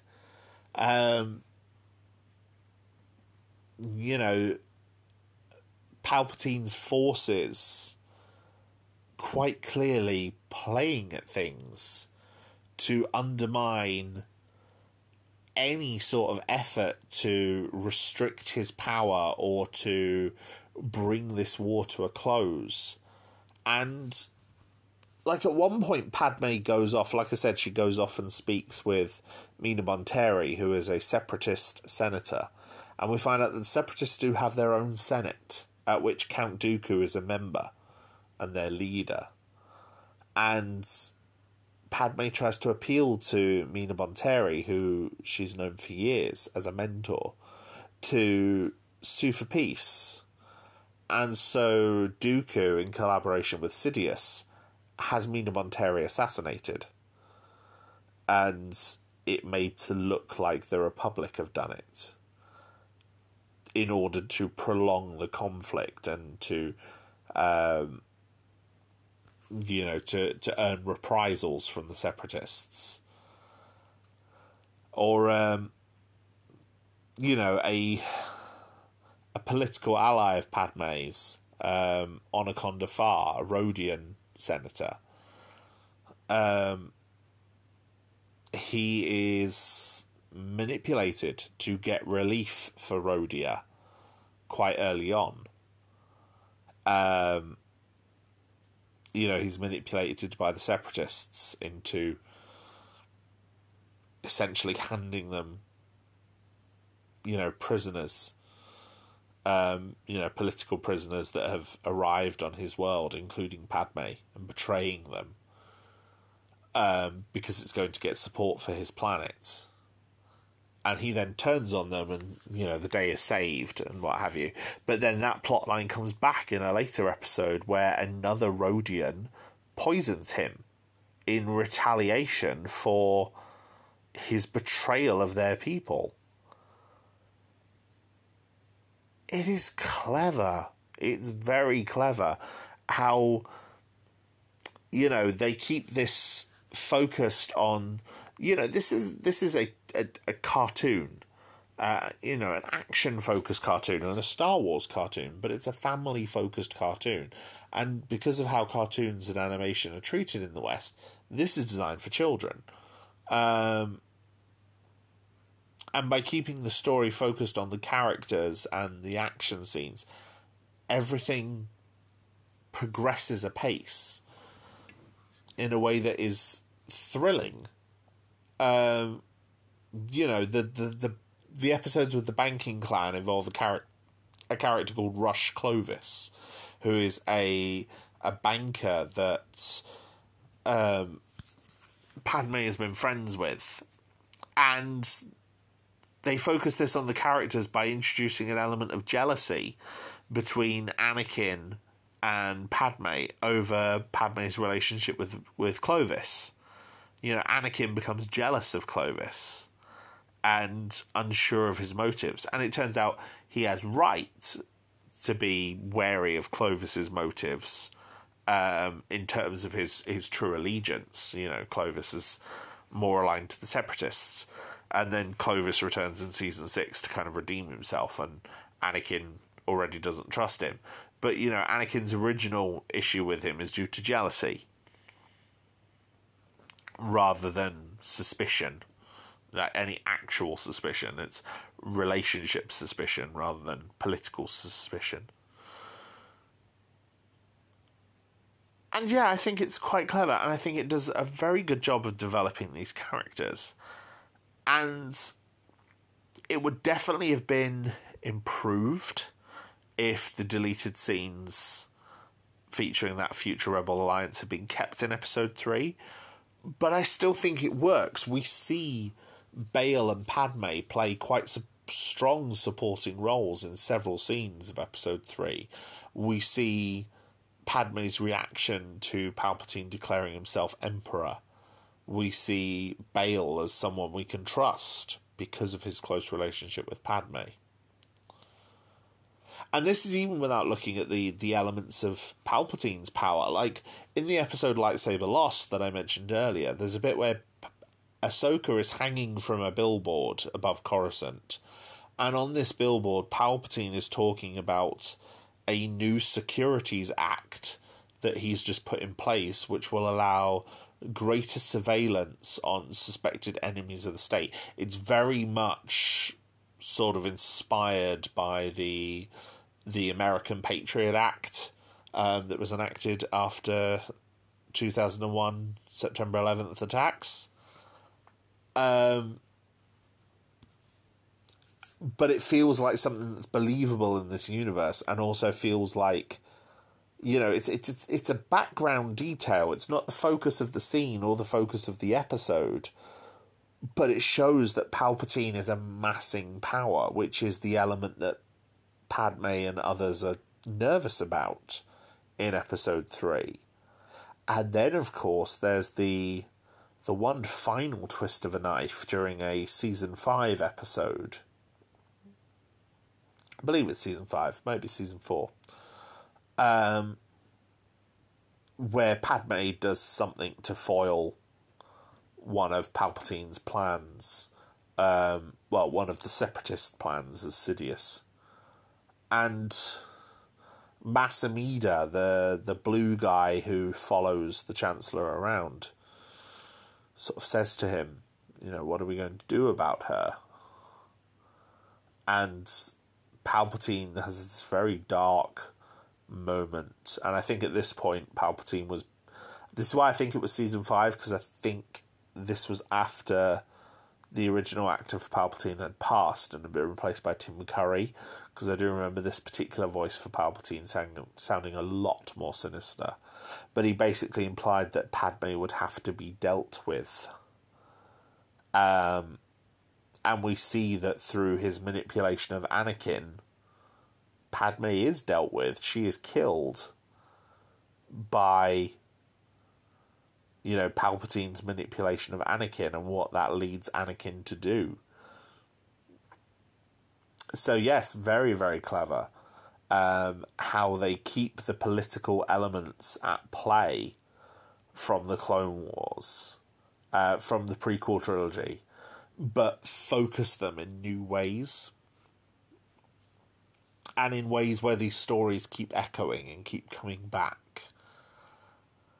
And also in a way that develops a lot of these background characters. You know, someone like Onaconda Farr is a character in episode 2. He appears, he was named in the visual dictionaries. And then he doesn't reappear in episode 3. The Clone Wars explains what happens to him by having him be killed. Several of the other senators as well. Not just the ones who appeared in episode 3, like Mon Mothma. You know, the deleted scenes of episode 3. They get appearances in the Clone Wars here, developing them before they appear in episode 3. It's very, very well done. And I think it takes those political themes and, you know, to an adult audience especially, a lot of this political nuance will get picked up on, especially if you do know anything about politics, if you were aware of the sort of things that happened in American politics, like I said, during the War on Terror, and can see the echoes and the parallels of all that here. And you essentially see the Republic declining into fascism. And it's only through watching everything Palpatine does and everything that happens in these political stories that you really kind of understand why they embrace and cheer and applaud Palpatine's declaration of naming himself Emperor. Because it all makes sense when you watch this. For generations, my ancestors fought proudly as warriors against the Jedi. Now, that woman tarnishes the very name Mandalorian. Defend her, if you will. This lightsaber was stolen from your Jedi temple by my ancestors during the fall of the Old Republic. Since then, many Jedi have died upon its blade. Prepare yourself to join them. These next two sections, while not necessarily elements of the Clone Wars that enhance Episode 3, I do think are definitely worth talking about here because they do enhance Star Wars as a whole. Now, this particular one is Mandalore and how the Mandalorians are developed and explored throughout the series of the Clone Wars. Mandalore is introduced in Season 3, I believe. It's led by Duchess Satine Kryze, who is a former lover, I think it's implied, of Obi-Wan Kenobi. Mandalore is a planet at peace. However, a planet with a long history where Mandalorian warriors at the fall of the Old Republic fought the Jedi Order. Now, those warriors are known as the adherents to the old ways, and there is a cult of them called the Death Watch, and they are revealed to be led by a character called Pre Vizsla. Pre Vizsla is determined to return Mandalore to its roots, feeling that it's lost its way.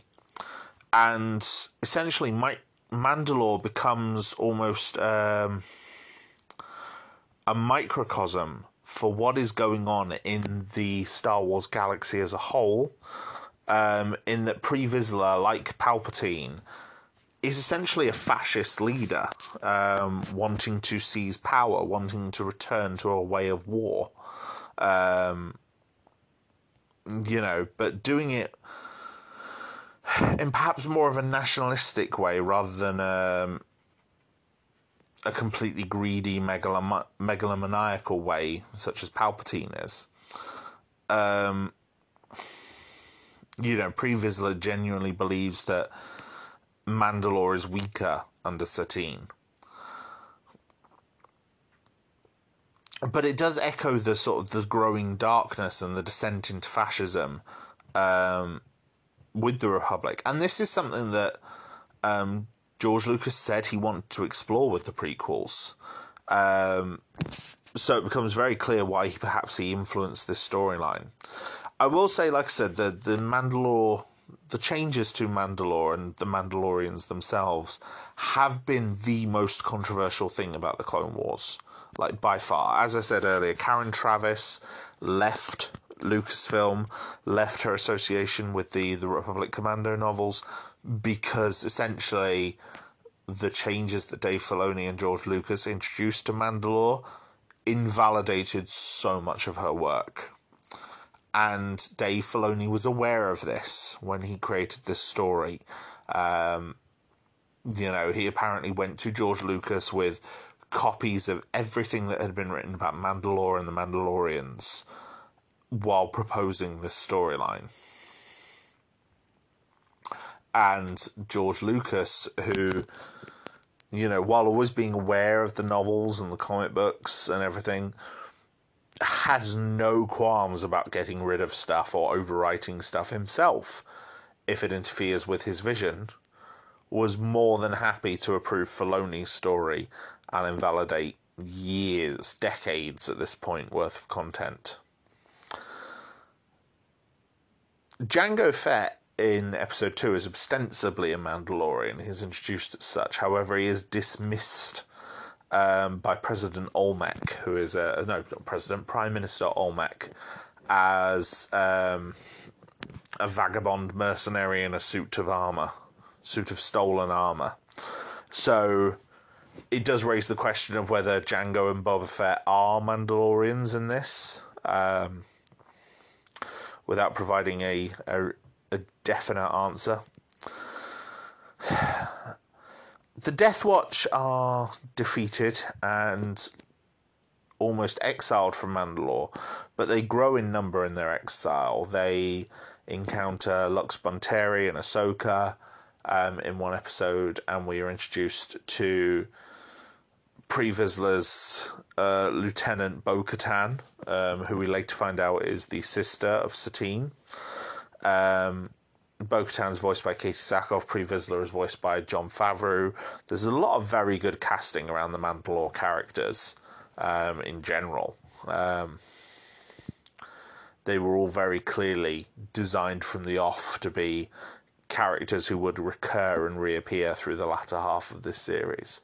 And, you know, they become an important point towards the end of the Clone Wars when Mandalore is seized in sort of the later stages of Season 5. Mandalore is seized, Satine is killed.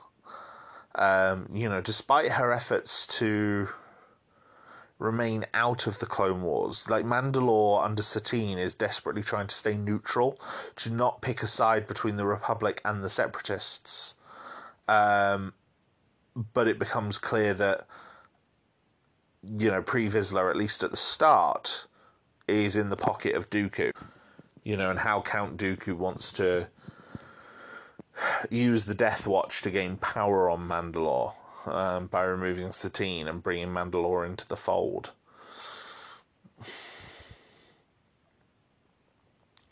Mandalore, as I said, is captured. It's taken by the Death Watch, who by this point have a new leader, not Pre Vizsla. And Satine is killed. But the new leader also kills Pre Vizsla. And Bo-Katan and several others flee, while several others, led by Gar Saxon, remain loyal to the new leader. And this all then culminates in the final 4 episodes of the Clone Wars, which, like I said, to me, are presumably the very reason this Season 7 even exists, which is a storyline that is best described as the Siege of Mandalore, where Ahsoka Tano, exiled from the Jedi Order, recruited by Bo-Katan, leads Captain Rex and a unit of clone commandos, a unit of clones under her command, well, under Rex's command, technically, because she's not anymore a member of the Grand Army, to Mandalore to help Bo-Katan's loyal Mandalorians reclaim the planet and bring the new Lord of the Death Watch to justice. And it is fantastic. It is great. You know, the visuals are incredible. These final episodes are developed so well. And they are a culmination of the biggest, longest running plot thread within the Clone Wars series. And they are done so well. Like, Ray Park comes back to do motion capture for these final 4 episodes. Their production budget is increased. They use more music from episode 3, and they take place at the same time as episode 3. Like, you could watch these final 4 episodes with episode 3, and it would make one long, cohesive 4-hour film. And in fact, I encourage you to do so. There are certain points where you can just sort of pause episode 3 and go back to one of these episodes. And I suppose if it wasn't for Mandalore and the situation on Mandalore, Anakin wouldn't lose his 2 closest allies in the final moments of the war, which would be what allows Palpatine to really get his hooks into Anakin, because the minute Anakin finds Ahsoka again, she's taken away from him, and she takes Rex with her. And it's very, very well done. So yeah, the Mandalore arc is incredible, and if you've seen no other episodes of Clone Wars ever, you at least owe it to yourself to watch those final 4. But the final 4 episodes also hinge on the return of another character, who is a bit more of a spoiler, and I have briefly mentioned earlier, and that's Darth Maul. Jedi, I have been waiting for you. I'm not sure I've made your acquaintance. I am surprised you could have forgotten me so easily after I killed your master and you left me for dead on Naboo. It is you. You may have forgotten me, but I will never forget you. You cannot imagine the depths I would go to stay alive, fueled by my singular hatred for you. That may be so, but I defeated you before, and I can defeat you again. Don't be so certain. In Season 4 of The Clone Wars, Count Dooku is essentially ordered by Darth Sidious, Palpatine, to remove his Dark Jedi disciple, Asajj Ventress. And Dooku turns on her and tries to have her executed. Ventress goes on the run and returns to her home planet of Dathomir. While on Dathomir, a Dark Force user called Mother Talzin, a strong presence in the dark side, sort of helps her create a new Dathomiri male to act as her weapon against Dooku. The Dathomiri that she selects is transformed through dark side magic into the character of Savage Opress. And Savage is presented by Mother Talzin to Dooku as his new student, his new dark side disciple. But then Asajj and Savage unsuccessfully try to assassinate Dooku. In doing so, Asajj goes off and becomes a bounty hunter and gets a nice little story arc there. Meanwhile, Savage is given the mission by Mother Talzin of finding his brother, Darth Maul, who was believed dead over a decade prior during the Battle of Naboo in Episode 1. He doesn't find Darth Maul until the end of Season 4, the final episode, which is called Brothers, I believe. But he brings Darth Maul back to Mother Talzin, and Mother Talzin heals Darth Maul. They give him new bionic legs to make up for the ones he's lost. When they originally find him, he's almost feral and is riding on a spider body, like a living spider that he sort of subsumed to his will. Very impressive, very terrifying. And then Darth Maul and Savage Opress decide to get revenge on not just Dooku, but the Jedi as well, specifically Obi-Wan Kenobi, who has also encountered Savage and humbled him several times in battle. Maul becomes a main antagonist throughout Season 5. He gets quite a lot of development in the early half, and then some more towards the end. Season 5 is split very, very definitely into several quite long story arcs.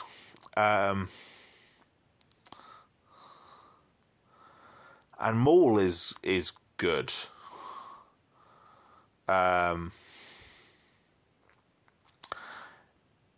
he is mainly concerned about seeking revenge on Obi-Wan Kenobi, but his return becomes so much more important when he becomes involved in the Mandalore plotline.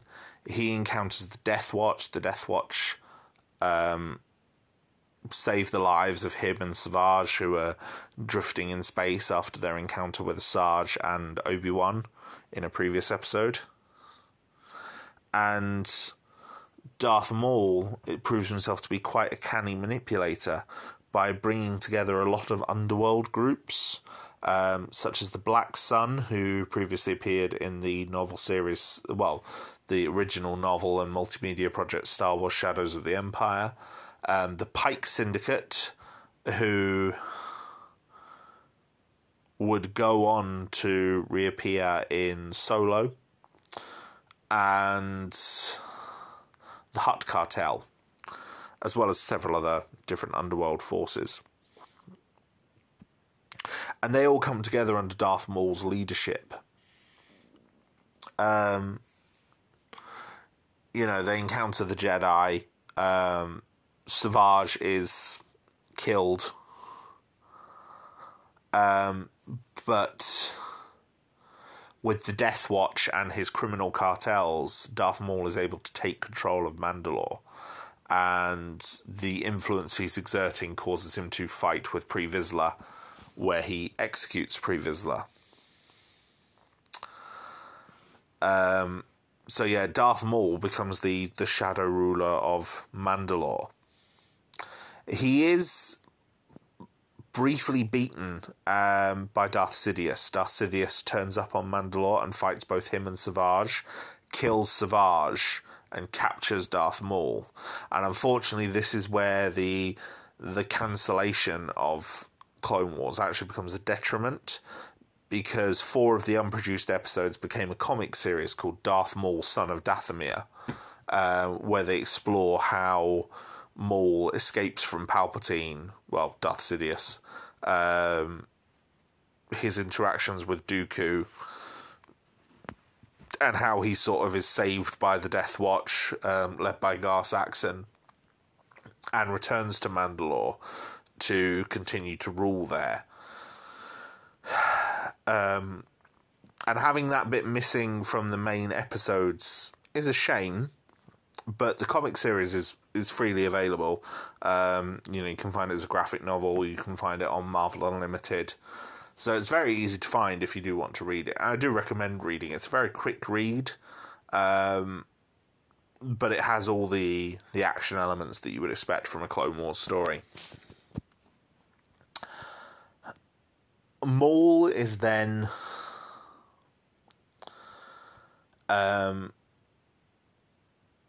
opposed by Bo-Katan, and Bo-Katan hires Ahsoka to come back to Mandalore to fight him and defeat him. And that is Darth Maul becomes the big threat that they have to capture. And in those final 4 episodes that tie into episode 3, Darth Maul sort of realizes what's about to happen, and he sees a vision of Skywalker's fall.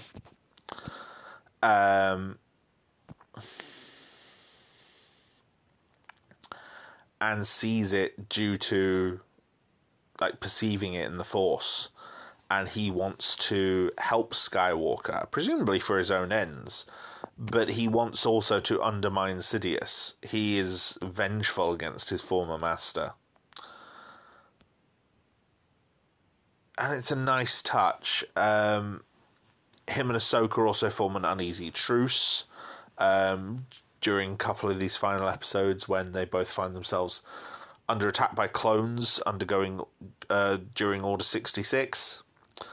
And Darth Maul shows the power at his command when he's able to essentially destroy a Star Destroyer while it's in flight. And bring it down for a crash landing.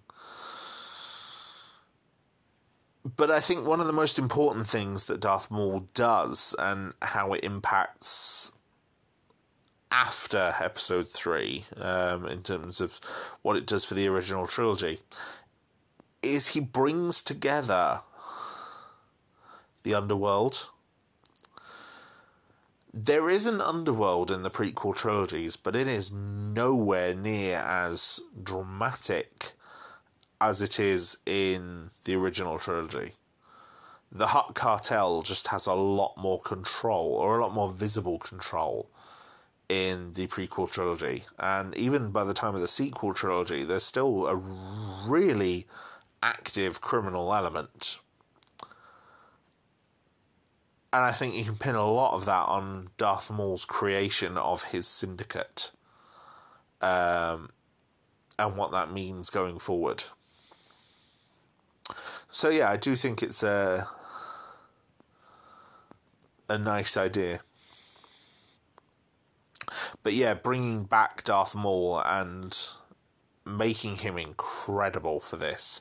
And as I said, Ray Park comes back to do motion capture for those final 4 episodes for his lightsaber fight against Ahsoka. He's voiced by Sam Witwer, who appears earlier on in the Clone Wars series as the sun on the planet of Mortis, which I'll cover in more detail later on.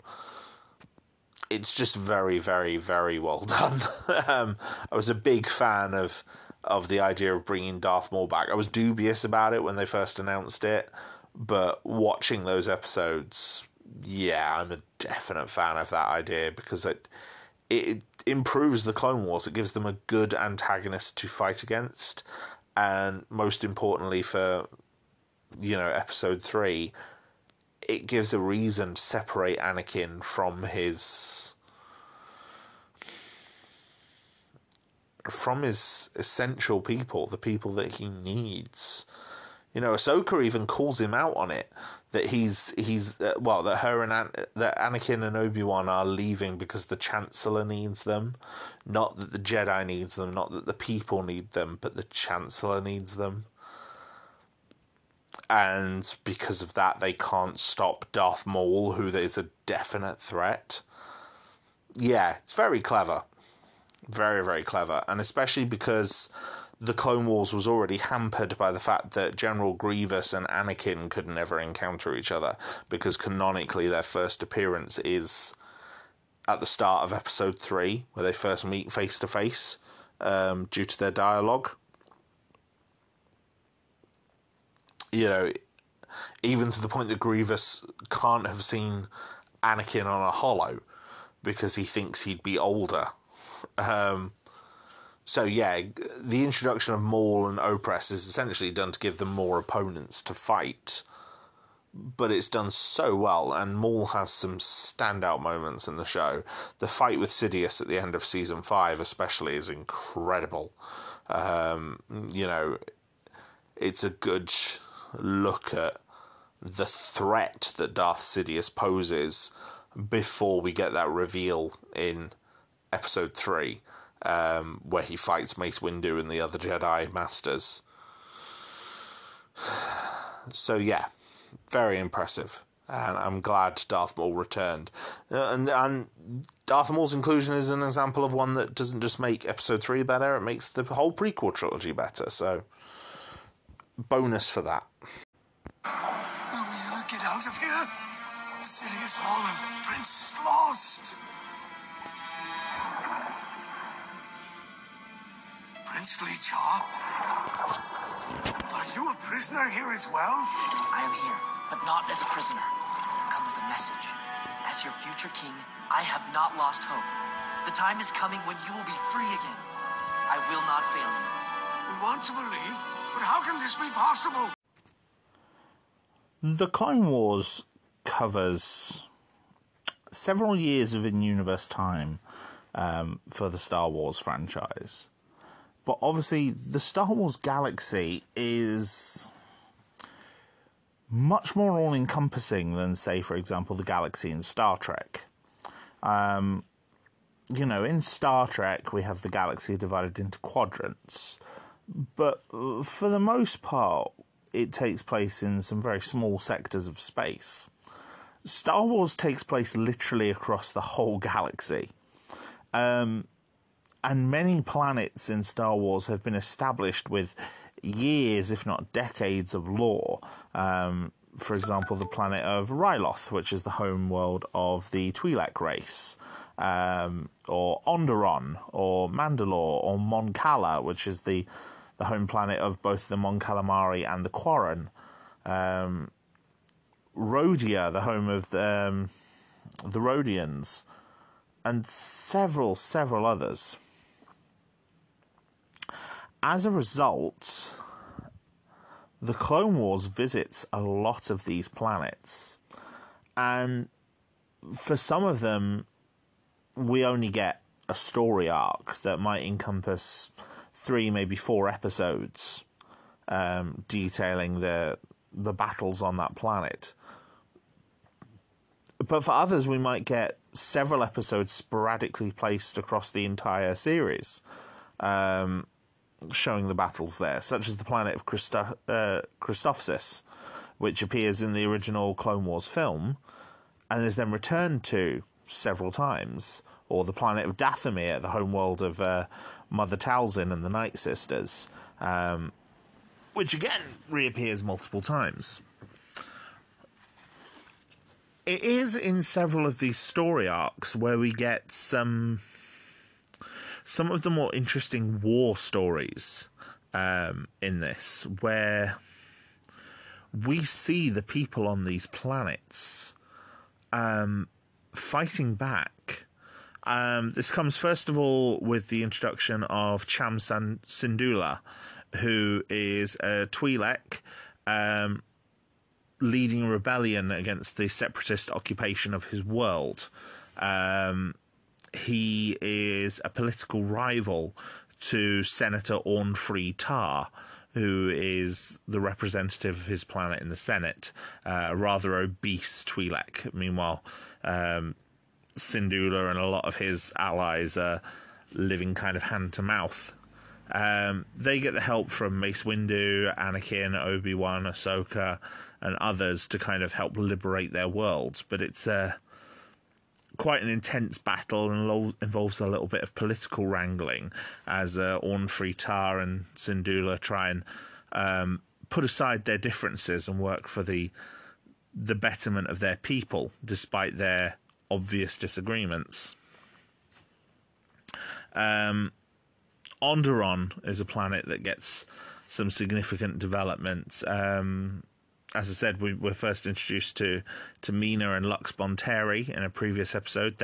Onderon is a planet that is declared for the Separatists, with Mina Bonteri representing them, and Dooku has her eliminated. This then leads Lux Bonteri to try and form a resistance against the Separatist army that is placed there, the king who has control of the planet. And this is where we get the introduction of Steela and Saw Gerrera, two, brother and sister duo who help found the rebellion on this planet. And Anakin, Obi-Wan, and Ahsoka come to train them, but along with Rex. But they do say, we can't fight your war for you. If the Republic is shown to be, if the Republic and the Jedi are shown to be backing this resistance, then it will create a new front in the war. But if it's a rebellion against the Separatists from the people of the planet, it keeps the Republic out of the fighting, keeps it free from reprisals, which in itself is a political move and quite a daring one, and one that doesn't sit well with Saw Gerrera. Saw Gerrera is the character who goes on to be played by Forrest Whitaker in Star Wars Rogue One. He reappears throughout several projects after the Clone Wars, including Star Wars Rebels as well, and I believe in the Bad Batch. Goes on to be one of the founding members of the Rebel Alliance. Sorry, excuse my phone there. The Mon Cala arc is the episode I used the quote for. The Mon Cala arc is actually one of my favourites in terms of how interconnected it makes the Star Wars universe feel. Mon Cala, the king, has been killed, and his son, Prince Lee Char, who is very young, has sort of been thrust into the spotlight. And as I said, there are two sentient races on this planet, the squid-like Quarren and the fish-like Mon Calamari. The Mon Calamari are Admiral Akbar's people, and in fact Akbar himself does appear in this story arc as a captain of the standing army of Mon Cala. There is a Quarren senator who is part of the separatist armies in episode 2 and episode 3. He doesn't appear in this story arc. There was a plan to return to Mon Cala in a later series, but obviously those episodes went undeveloped when the series was cancelled. The Padme and Anakin have come to sort of oversee the power struggle regarding Lee Char's ascension to the throne, as well as a shark-like observer who has been brought in by the Quarren from the separatist armies by the name of Riff Tamson. We later learn that obviously Tamson is the one responsible for murdering Lee Char's father, the king, and creating this whole situation in the first place, all in a separatist power play to take the planet. Tamson is quite terrifying and completely at his element in the underwater environment, whereas obviously the Jedi aren't. Anakin and Ahsoka are very underprepared. Kit Fisto is much more at home in the seas, but Anakin, Padme, and Ahsoka are not. But as part of this story arc, we see this quite brutal battle in the main city between the Quarren army and the Mon Calamari. A lot of people end up dead, and we see Riff Tamson literally eating people, swimming through them and tearing them to shreds in the same way that a shark would, which is it's good stuff for a kids show. The Jedi realise that they have to send help after they're contacted by Kit Fisto, and they have no clones available. So they realise they need a standing arm, a water planet that has a standing army. And they choose to use the Gungans. And so Jar Jar Binks leads a Gungan army to come to the rescue of the Mon Calamari people. And yeah, it's one of my favourite story arcs, just weaving everything together, and the mix of characters it includes, between Kit Fisto, Anakin, Ahsoka, Padme, Jar Jar, and Akbar. It's very well done, and I wish we'd got more exploration of Mon Cala in later seasons, and yeah, it's kind of a shame that we didn't. We get one of the other planets where we get to see it several times is Toydaria. In fact, the first main episode that I mentioned, Ambush, both the Separatists and Yoda are trying to court King Katunko of Toydaria. Toydaria is the homeworld of Watto's people from episode 1.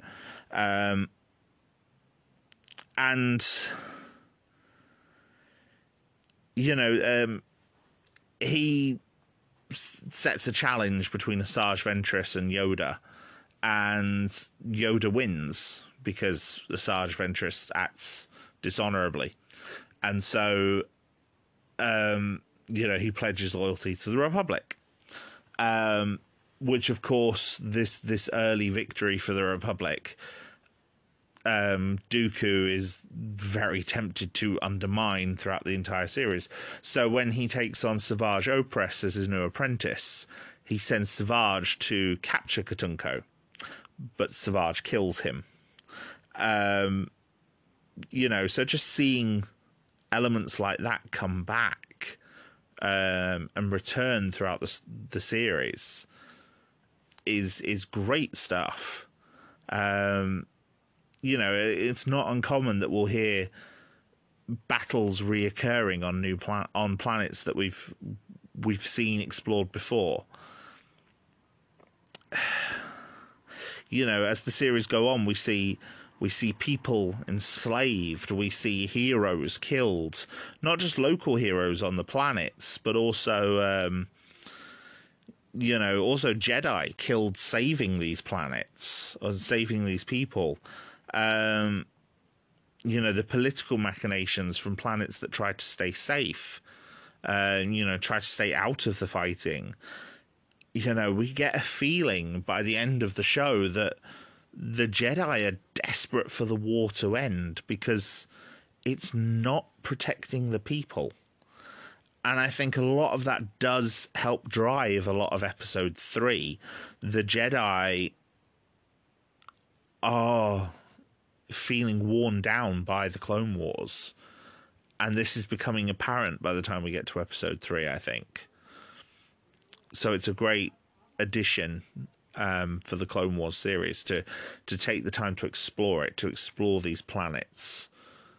And plus they're all fantastic visually. There are some amazing designs here at play. Loads of great moments, very visual landscapes, very Star Wars. It's fantastic. And a lot of this is benefited by the animation medium. Although I did notice there is a recurring trend of having, the set piece for this particular planet always taking place on a plateau. Some large plateau where the clone gunships will fly down and land. I don't know if that's a restriction of the animation or just a Star Wars visual that the producers seem to quite like. One of the more interesting planets that works as a battlefield is Geonosis, which is where the first battle of the Clone Wars takes place at the end of episode 2, which actually has like zombie brain worms. So you end up with zombie bugs fighting the clones. That's a very interesting story arc, a lot of fun. Also has some great moments between Ahsoka and Barriss, which makes Barriss's betrayal in season 5 much more interesting. So yeah, I'd recommend that arc as well. But pretty much any arc that involves a focus on a particular planet, you're usually going to get some good development of the people on that planet, or an engaging story as to why this planet is important for the overall war effort. Why, General? Why kill your own men? Because I can. Because you fell for it. Because you're inferior. But you're a Jedi. How could you? A Jedi? I am no longer naive enough to be a Jedi. A new power is rising. I've foreseen it. The Jedi are going to lose this war, and the Republic will be ripped apart from the inside. In its place is going to rise a new order, and I will rule as part of it. You're a separatist. I serve no one side, only my own. And soon, my new master. You're an agent of Dooku. Not yet, but when I get out of here, I will be. After I've succeeded in driving the Republic from Umbara, the Count will reward my actions and make me his new apprentice. How did you do this? You had my trust, my loyalty. I followed all of your orders, and you made me kill my brothers. That's because you were the biggest fool of them all, Dogma. I counted on blind loyalty like yours to make my plan succeed. That will never happen. You're a traitor, General, and you will be dealt with as one. One of the major recurring themes of the Clone Wars series is, especially in its later seasons, is the effect that the Clone Wars are having upon the Jedi. Now, the Jedi Order, as originally envisioned by George Lucas, the Jedi are a group of essentially warrior monks. They are a combination almost of a Shaolin and a samurai, you know, exploring the peaceful nature and the, you know, what you can do for yourself to better yourself and what you can do for others of a Shaolin. And being able to resort to incredible violence if necessary, but never pursuing it as a first course. You know, they have a code of honor. You know, things matter to them. In the Clone Wars, however, the Jedi have been turned into soldiers. You know, Jedi Masters and Jedi Knights are generals. Jedi Padawans are commanders, as pointed out quite early on in the series when Commander Tano, Ahsoka, makes a comment to Rex that technically, because he's a captain, she outranks him. You know, it's... The Jedi are now responsible as part of the Grand Army of the Republic for making and pursuing a war. And that has an effect upon them.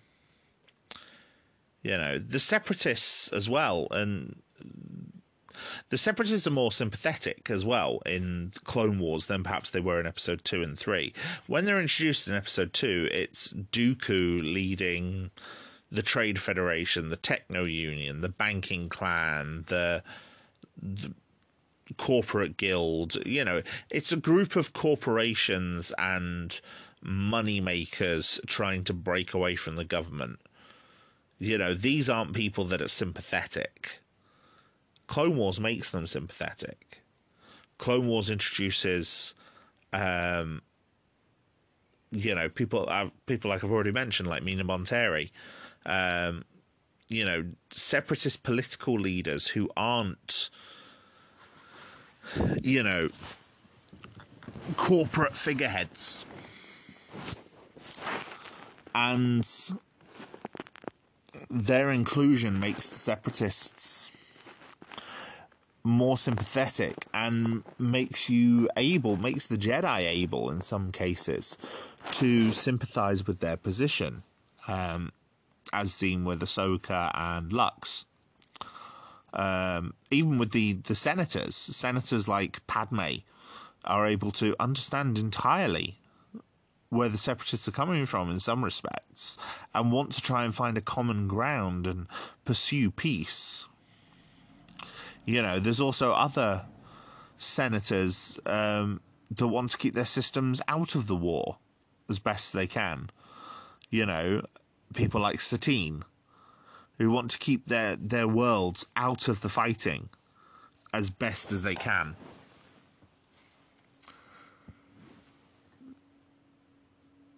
But the Jedi are now turned from peacekeepers. They're not able to pursue this peace. They are now soldiers. They are generals.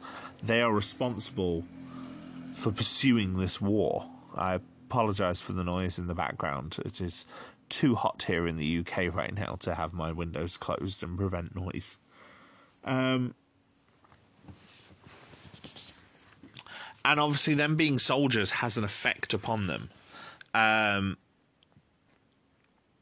The most prominent examples are with two major characters, one of which I've already discussed, which is Barriss Offee, and how she causes the bombing in the Jedi Temple, how she is realizing, you know, she has a verbal battle with Anakin as they fight, where she says that the Jedi are wrong, the war is wrong. But one of the more prominent examples of a fallen Jedi comes in Season 4, and that is Pong Krell. Pong Krell, I forget the name of his race. For anyone who's seen Episode 2, the cook, Dexter, with the 4 arms, that Obi-Wan goes to see on Coruscant. He's one of that race. And he is a Jedi general who takes control of the 501st in a very dangerous battlefield of Umbara.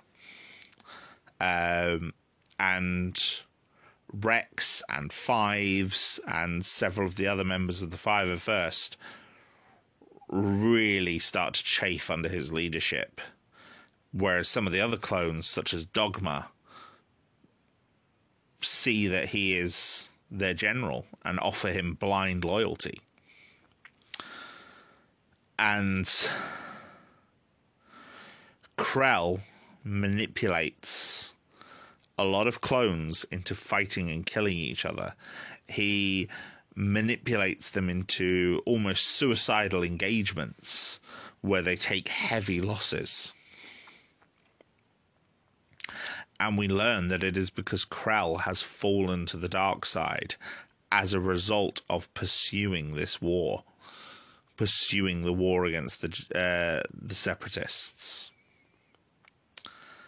And in fact, the Krell story arc is one of the best examples of the storytelling that the Clone Wars has to offer.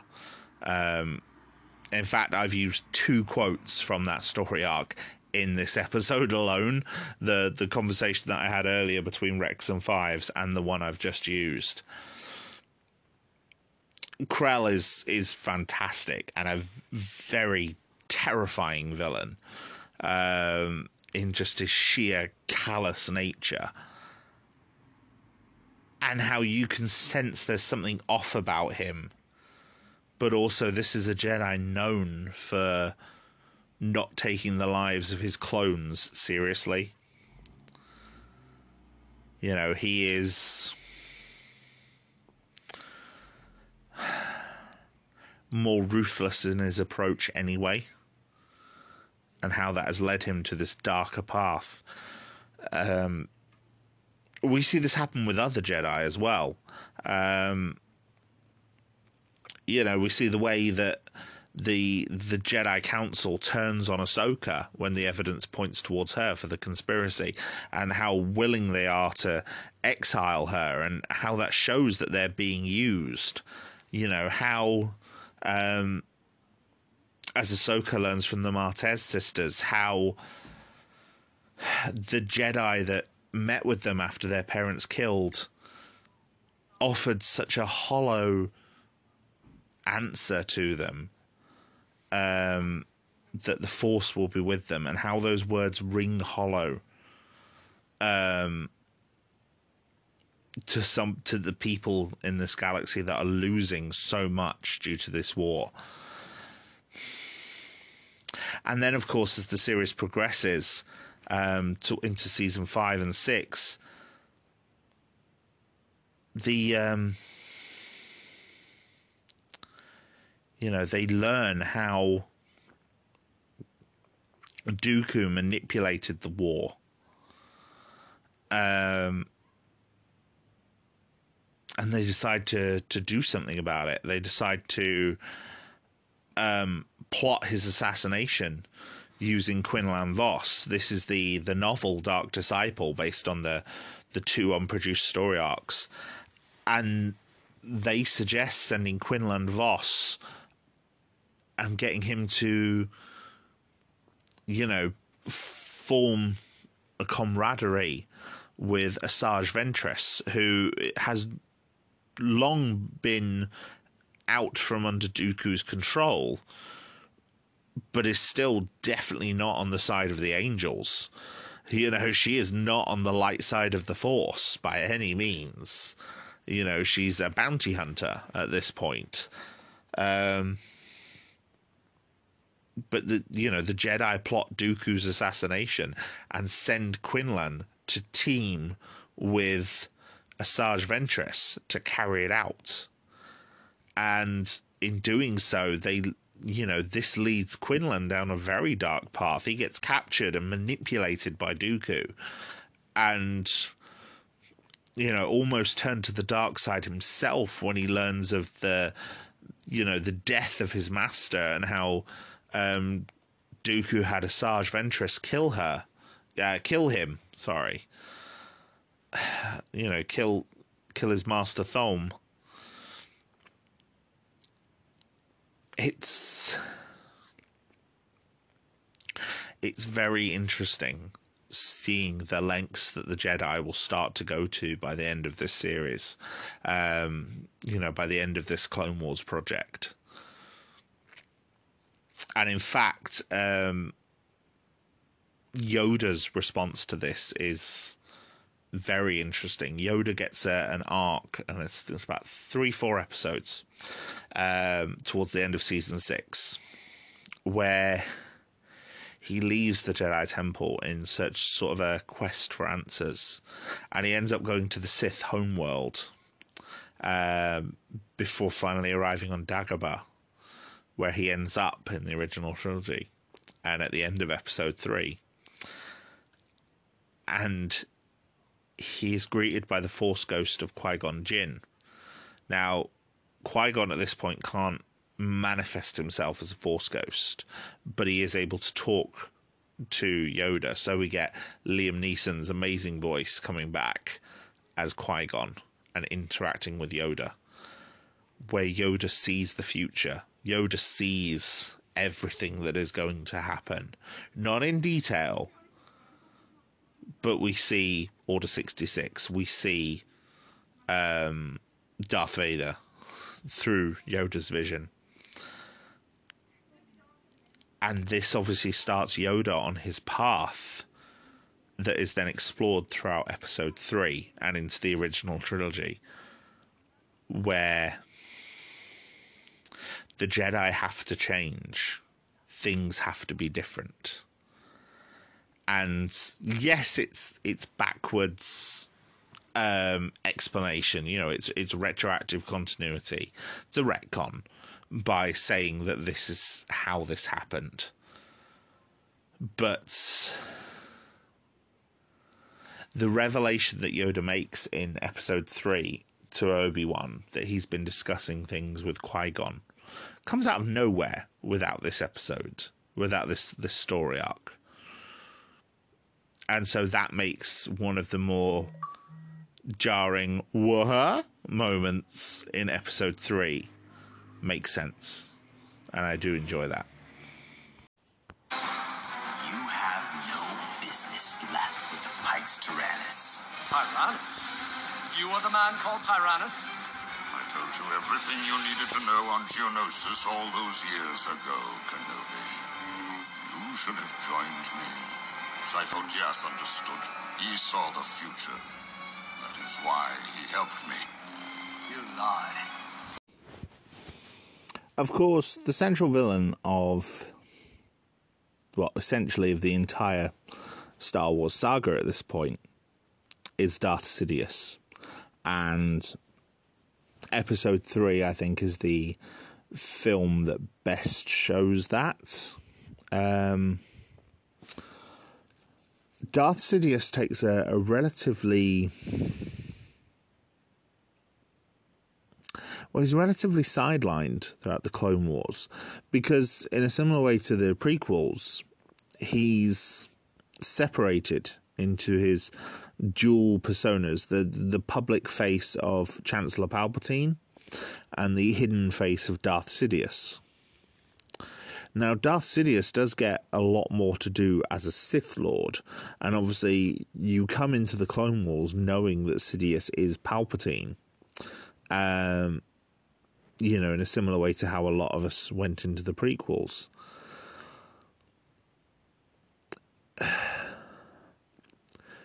But his manipulations are forefront of a lot of this. And there, like as I said earlier, there are a couple of scenes where the veneer does slip, where we see him with his attendant Mas Amedda, where he talks about, removing Padme as an obstacle. How he tries to manipulate planets and events using the people at his command.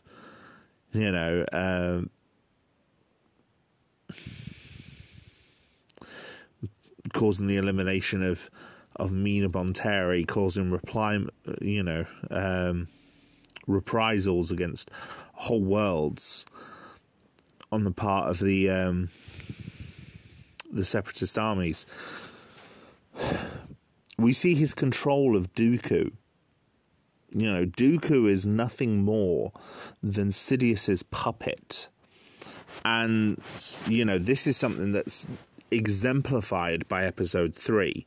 And we realise, in the final battle before, as Palpatine orders Anakin to kill Dooku, just how we see that look on Count Dooku's face, performed excellently by Christopher Lee.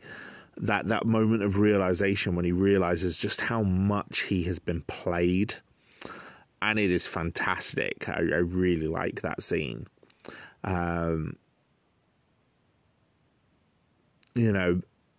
is exemplified in this. Dooku is nothing more than Sidious's right hand. He's a puppet. He has no power of his own. Every decision he makes comes from Palpatine. We see this when he is ordered by Palpatine to cut Asajj Ventress loose, and how that leads him to going back to Mother Talzin to get Savage Opress, and how Asajj and Savage's manipulations and their attack on Dooku then lead to Sidious deciding to remove Mother Talzin and the Night Sisters, leading to a massacre on Dathomir, where all of the Night Sisters are eliminated except for, Asajj Ventress, who's able to escape, and Talzin herself, although she is then forced to basically give up her physical form to restore Darth Maul. And then in the comic series, Son of Dathomir is finally destroyed trying to save Darth Maul from Sidious. Sidious gradually takes down all threats to his power throughout this series. Mother Talzin is a threat. He eliminates her. The Jedi are a threat. He weakens them. He even, towards the final acts, final arcs of this series, we see that the military presence is taking greater control of the Grand Army, removing power from the Jedi, as we see characters like Tarkin come into the forefront. Admiral Tarkin is obviously quite trusted by Palpatine based on the scenes that we get between them. And then, of course, Tarkin himself reappears in Episode 3, where he's been put in charge of the Death Star project by Darth Vader and Palpatine as well. Sidious is either removing any threats to his power or making efforts to deal with them. And while also taking more and more power as the Chancellor, which, as I said when we're talking about the political machinations, is an ongoing part of this whole story. Taking control of the banks, taking emergency security powers. It's so clever. And yes, like I said, a lot of it is retcon. It is stuff added in to make the film better. But it does make that film better. You watch Episode 3. Episode 3, for me, is the best look at Sidious. Sidious is essentially the main villain of the Star Wars saga. I'm not very happy about the whole idea of bringing him back in Rise of Skywalker. I think that was a travesty that makes the original film trilogies worse. Both the original trilogy and the prequel trilogy, as well as the sequel trilogy. It makes the whole series worse. But I will probably do a podcast on that one day. But what it does do in Episode 3 is we for the first real time, I mean, we've had elements of it. You have elements of it in episode 1, where he manipulates Padme into removing Valorum as High Chancellor. We see elements of it in episode 2, where he drops the hint that then leads to Jar Jar calling for the army. It's very clever. He's a very, very clever man. But episode 3 is, for me, the high point of all of this. As we see him really try to seize power from, and control over Anakin. And how this culminates in his reveal as the Emperor. And it's very well done, and I think this whole series shows just how much control Sidious and Palpatine already have. We see him fight Darth Maul when Darth Maul gains power on Mandalore and kills Savage Opress. We see him order Grievous and Dooku to take down Talzin. He gradually eliminates all of his enemies, all of the threats to his power, so that when he takes over as Emperor, he will be as unopposed as possible. And I think it's done so well. And it was already, for me, one of the strongest points of episode 3. So it's one of the more subtle elements in the Clone Wars. But that background of it in the Clone Wars definitely makes it far superior.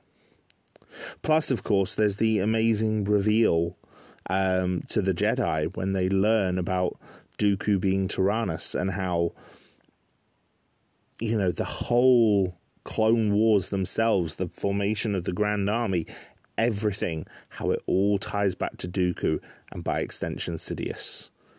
And how they realise that this Sith Lord, this elusive Sith Lord that they've been hunting, has been behind everything from the very beginning.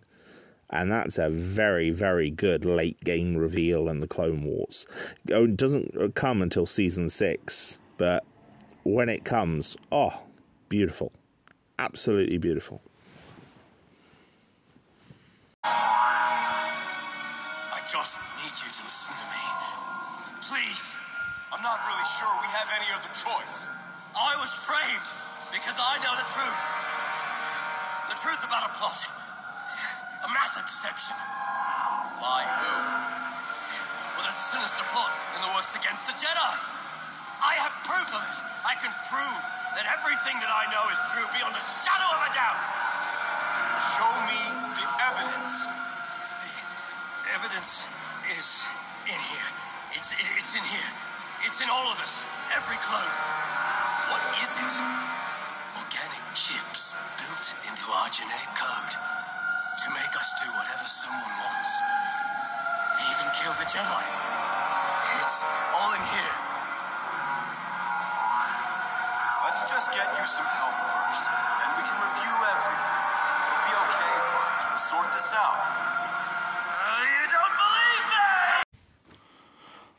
Order 66 is another high point of episode 3. It's one of the most powerful sequences in the whole film, if not in the entire Star Wars saga.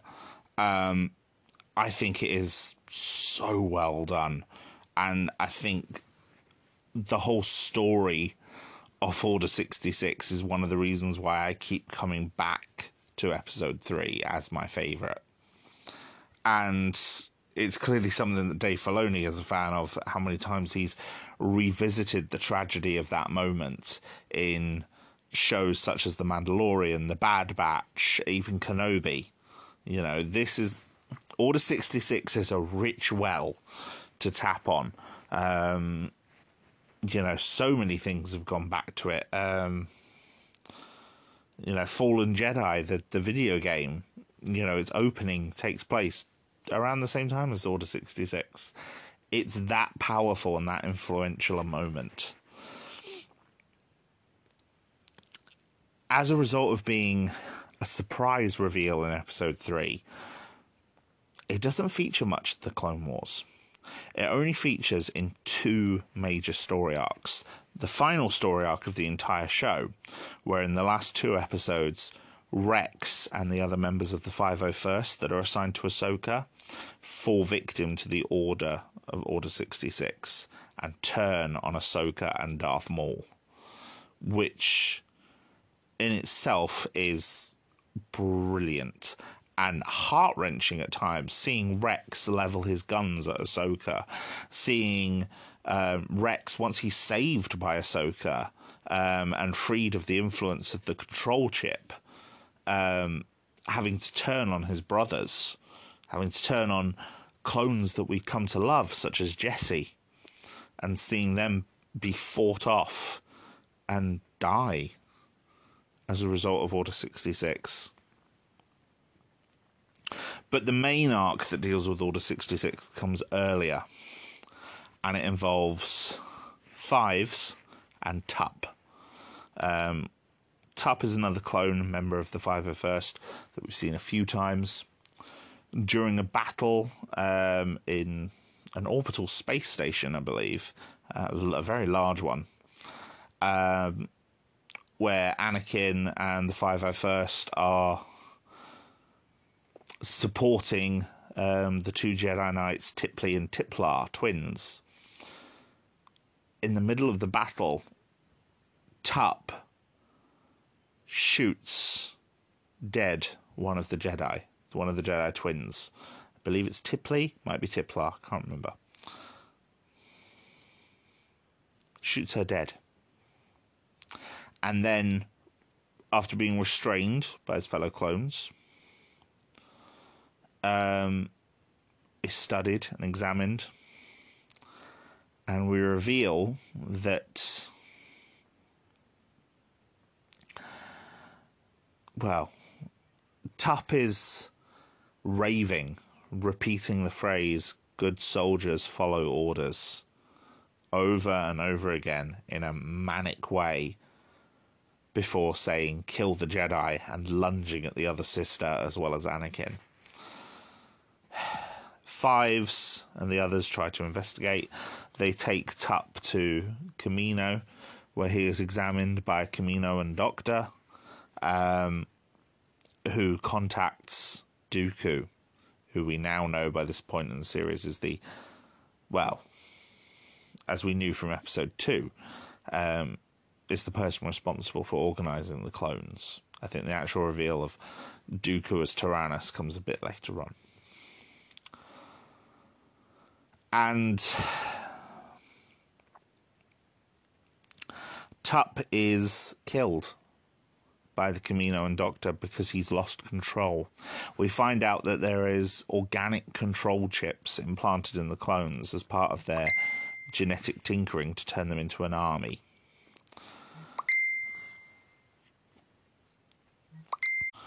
I apologise for my phone going off then when I was getting quite serious. Fives won't accept Tup's death and investigates and learns about these organic control chips. Tup had a fault with his, almost like a tumour, a cancer. And the Kaminoans try to portray that as why Tup malfunctioned in the way he did. Such a callous way of putting it. Fives investigates and with the help of a medical droid has his own control chip removed forcibly. And he is absolutely fine. And with both control chips in hand, he tries to get the evidence to Rex and Anakin. And we are rooting for him.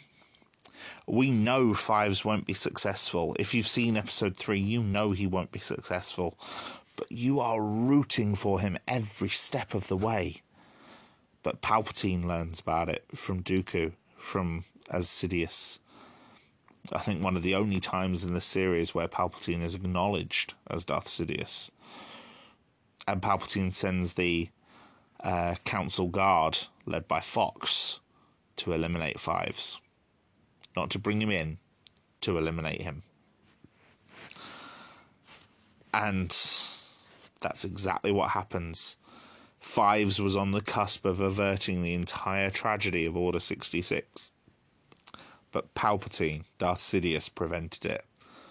And the Jedi remain none the wiser. We later learn in the final episodes that Rex questioned what had happened to Fives and Tup, and had heard enough from Fives that he was suspicious, and put it into an official report. And it's using that official report and the acknowledgement of what happened to Fives that Ahsoka is able to give Rex his own mind back in the final arc. And that's brilliant. It's lovely to see, and it's nice to see Rex not be responsible for killing a Jedi after having grown to like him so much. Several of the Jedi even get warnings in the Force about Order 66, about everything that will happen. As I said earlier, most obviously Yoda. But it does nothing. These warnings are misinterpreted by the people who see them. And Order 66 happens.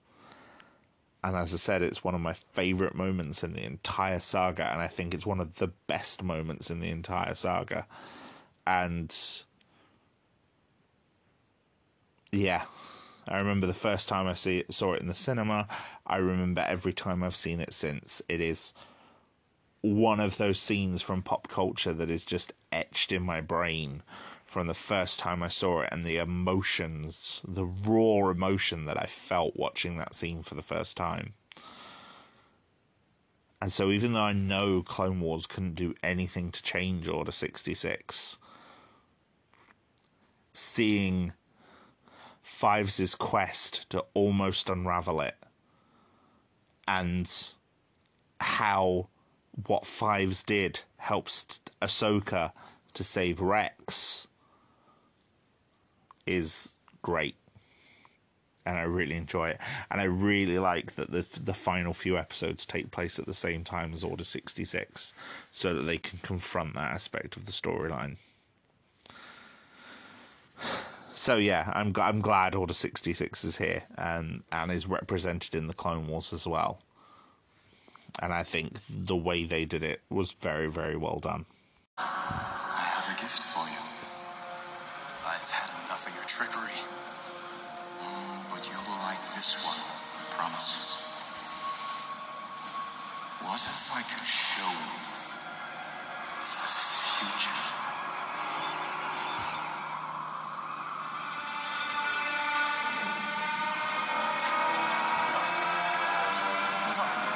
Stop it.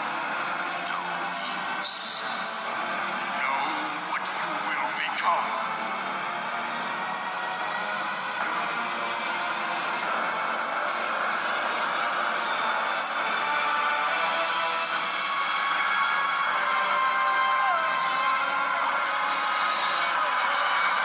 I will not look. The force is strong. You will not trouble Anakin. I'll insist you will. I hate you. No. No.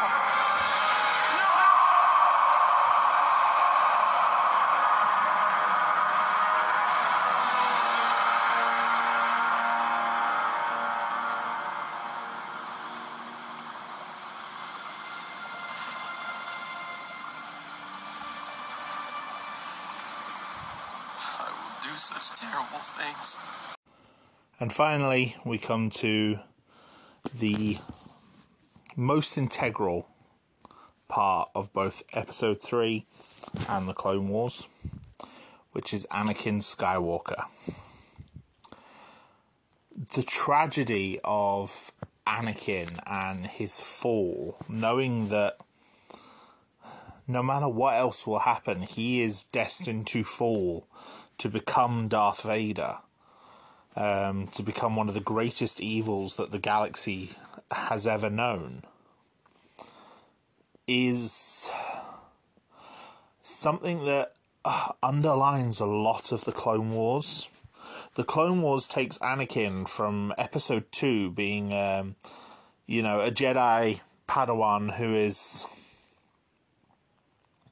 prone to anger, struggling with attachment, who massacred, touched the dark side by massacring a whole family of Tusken Raiders, a whole family of Sand People, because they killed his mother.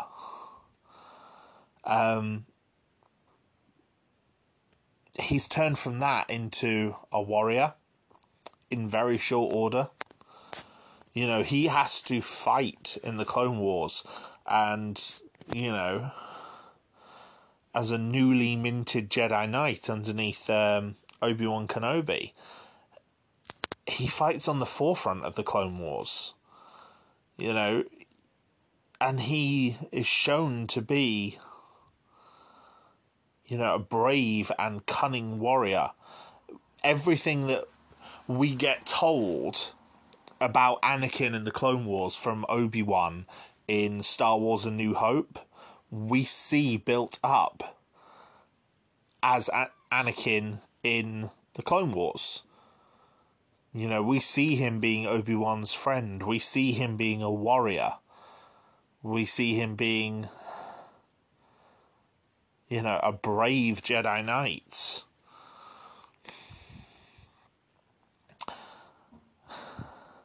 But of course, Episode 3, as well as exploring Anakin's fall, also explores the whole legend of the Chosen One, where the Jedi actually start to realise in Episode 3 that maybe they misunderstood the prophecy of the Chosen One, and that's part of what leads to their downfall and leads to Anakin's fall. His manipulation by Sidious into becoming Darth Vader. And this is even hinted at a couple of times throughout the Clone Wars. Obviously, there was the story arc I mentioned earlier with Yoda, where he sees his own vision of the future. But perhaps one of the most important ones is a story arc in Season 3 called the Mortis arc. The Jedi pick up an ancient distress signal, like 2,000 years old ancient. And they fly out to the area of space where they picked it up. Anakin, Obi-Wan, and Ahsoka in a shuttle head towards the signal and end up finding themselves on a planet called Mortis, separated from the clones who came with them. Mortis is a brilliantly designed, almost living world that reacts to the changes of the people on it. And it is inhabited by 3 powerful beings. And these beings are the Father, the Son, and the Daughter. Now, these 3 beings, the Ones as they are called, are interpreted by many, many people to represent aspects of the Force. And I should mention that this particular arc, the Mortis arc, was one that was actually originated by George Lucas. This was a story arc that George Lucas wanted to tell. This wasn't a case of Dave Filoni coming to him with an idea. This was George Lucas coming to Filoni with an idea. So this is clearly an important part of the story. The Father has summoned Anakin here, and by extension Obi-Wan and Ahsoka, because he knows that Anakin is the Chosen One, and that Mortis, the planet of Mortis, is almost like a nexus for the cosmic force. And so Anakin will need to bring balance to his children, the son and the daughter. The daughter is shown as somewhat passive to her father's wishes, trying to find balance and the health of things. The son is shown as being quite reckless and almost arrogant. And you can read them as avatars of the light and dark side. But one theory I quite like is that they don't represent the aspects of the light and dark side themselves, but rather the aspects of different Force users, with the father representing the will of the Force itself. And the daughter represents the people who would try and work in harmony with the Force to protect it. Not just the Jedi, but many other characters as well, who would try and, work within the Force. And work with it rather than using it. Whereas the son seems to embody not just the Sith, but anyone who would sort of use the Force to their own ends. And throughout this story arc, the son, in rebellion against the daughter, in rebellion against his father, tries to lash out and kill him. But in doing so, this kills his sister, the daughter. And in killing her, the planet takes a turn for the worse. The son then shows Anakin a vision of the future, a vision of exactly what he will become as Darth Vader. It was the little excerpt I played a minute ago. And you hear in that quotes from episode 3, direct quotes being shown to Anakin, as he is shown exactly what will happen to him, exactly what he will do. And the son uses that to almost make Anakin fall to the dark side. And it is only through the strength of Anakin's bonds with Ahsoka and Obi-Wan that he is able to, come out from under the son's control. The Mortis arc is fantastic. I'm not doing it justice at all. It's one of the much more interesting, much more cerebral arcs of Star Wars. One of the more cerebral stories in Star Wars as a whole, telling some very interesting ideas on what the Force is, which is something that George Lucas has always hinted out but never really elaborated upon. And the idea of exactly what Anakin's role is going to be in bringing balance to the Force seems to be something quite discussed in this arc. For example, this is the first reappearance of Liam Neeson as Qui-Gon. And he's actually able to physically manifest and appear and talk to Obi-Wan. Ahsoka is also given a vision of her future. It's very, very interesting and lays a lot of the groundwork down.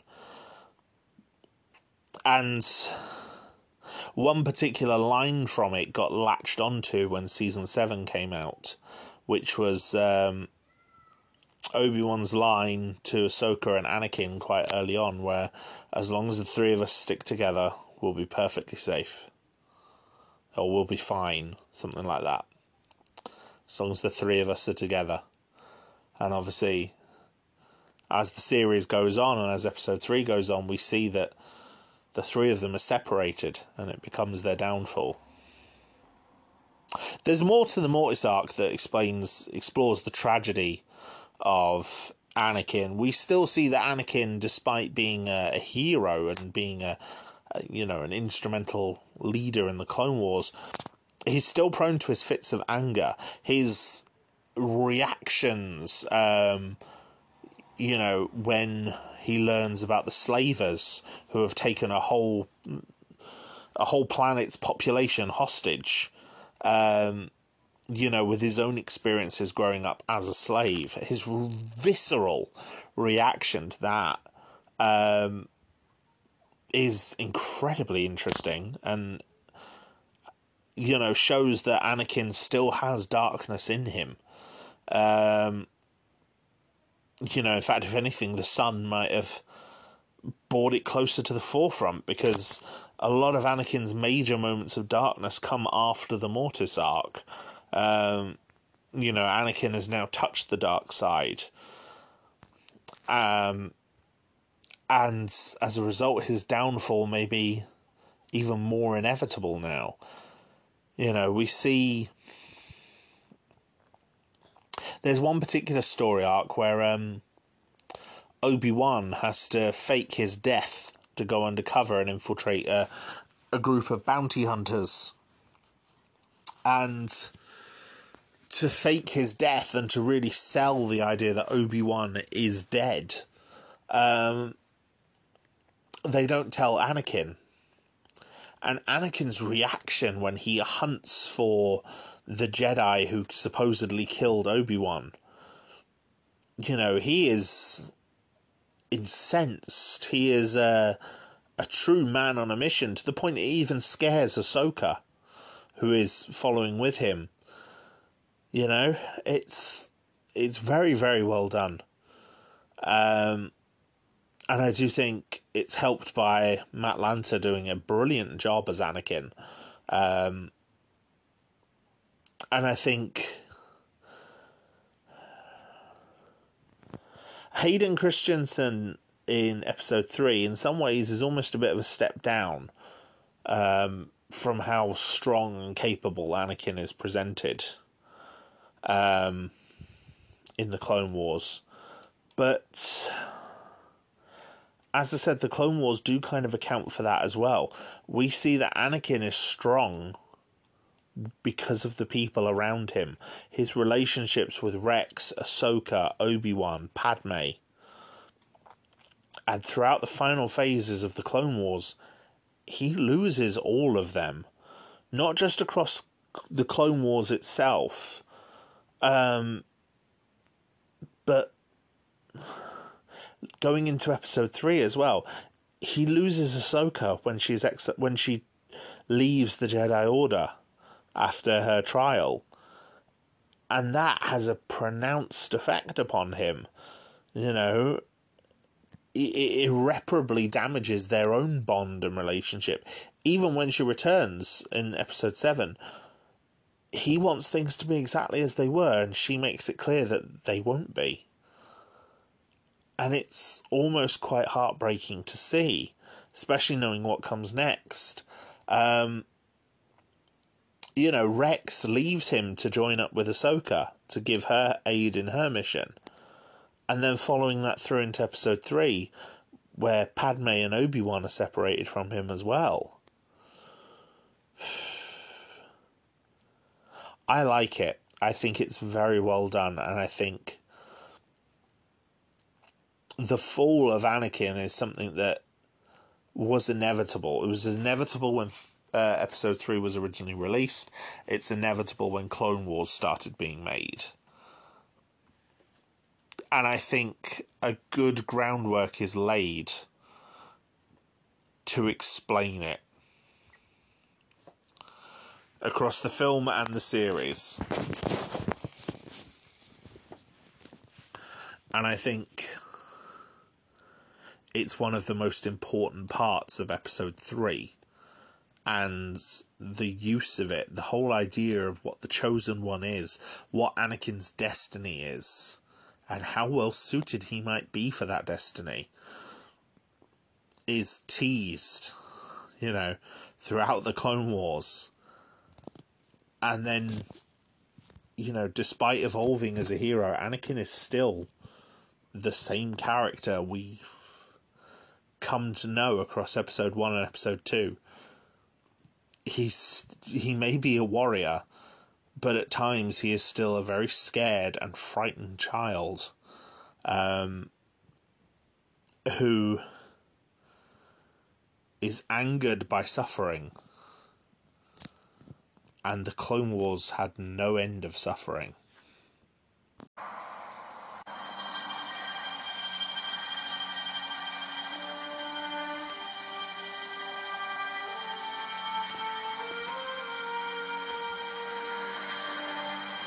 1,000 generations, the Jedi Knights were the guardians of peace and justice in the Old Republic, before the Dark Times, before the Empire. A young Jedi named Darth Vader, who was a pupil of mine until he turned to evil, helped the Empire hunt down and destroy the Jedi Knights. Vader was seduced by the dark side of the Force.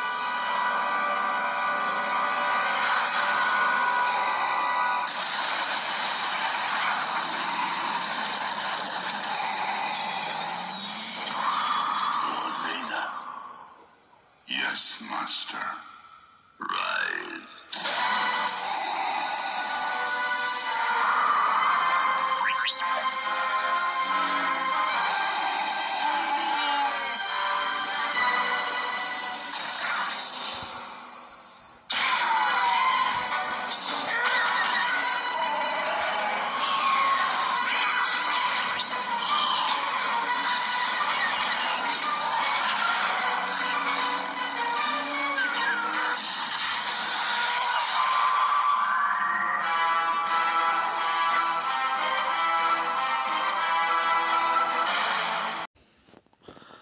I couldn't not include that little section there. That, if for anyone who wasn't aware, was the soundtrack for the original Episode 3 teaser trailer, which if you haven't seen it, I strongly recommend. Like I said, I watched it on repeat for weeks leading up to the release of Episode 3. I loved that trailer.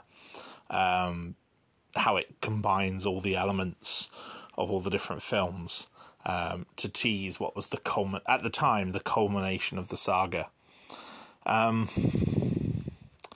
think I've covered pretty much everything I do want to talk about the Clone Wars now. I think I've made my point that the Clone Wars enhances not just the prequels, but makes Episode 3 a better film.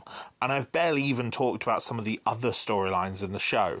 For example, there are various bounty hunter storylines with their own recurring characters, which are incredible. There's a whole story where Ahsoka goes with some Jedi younglings to make their own lightsabers. There's a story where she encounters Chewbacca and he saves her life.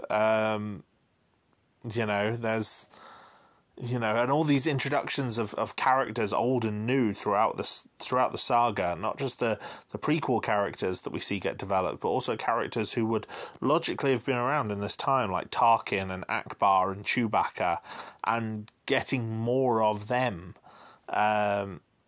It's great to see. I really, really enjoy the Clone Wars. And as I said, Episode 3 is my favourite Star Wars film. I think it's not the best. I don't think it is the best. As much as the argument of this is why this makes Episode 3 the best Star Wars film, I think if you were to look at a technical metric, Episode 3 isn't the best Star Wars film. I think in terms of its storytelling, it's one of the best. And its visuals are incredible as well. I know there's a lot of people who might complain and say, oh, but there's too much CGI, oh, but it does this to the lore and so on. Don't care. Canon should always be a guideline. It should never get in the way of telling a good story. If it does, you can find a way to retcon it, or people can find a way to headcanon it in. People have been doing that with comics for years. So I don't believe that canon is an excuse. And, yes, there is a lot of CGI in Episode 3. There wasn't all of the prequels. However, Episode 3 had more sets built for it than for the entire original trilogy, which is one of my favourite little facts. And it's just a great addition. A lot of those things that the characters are interacting with on screen, yeah, they're real.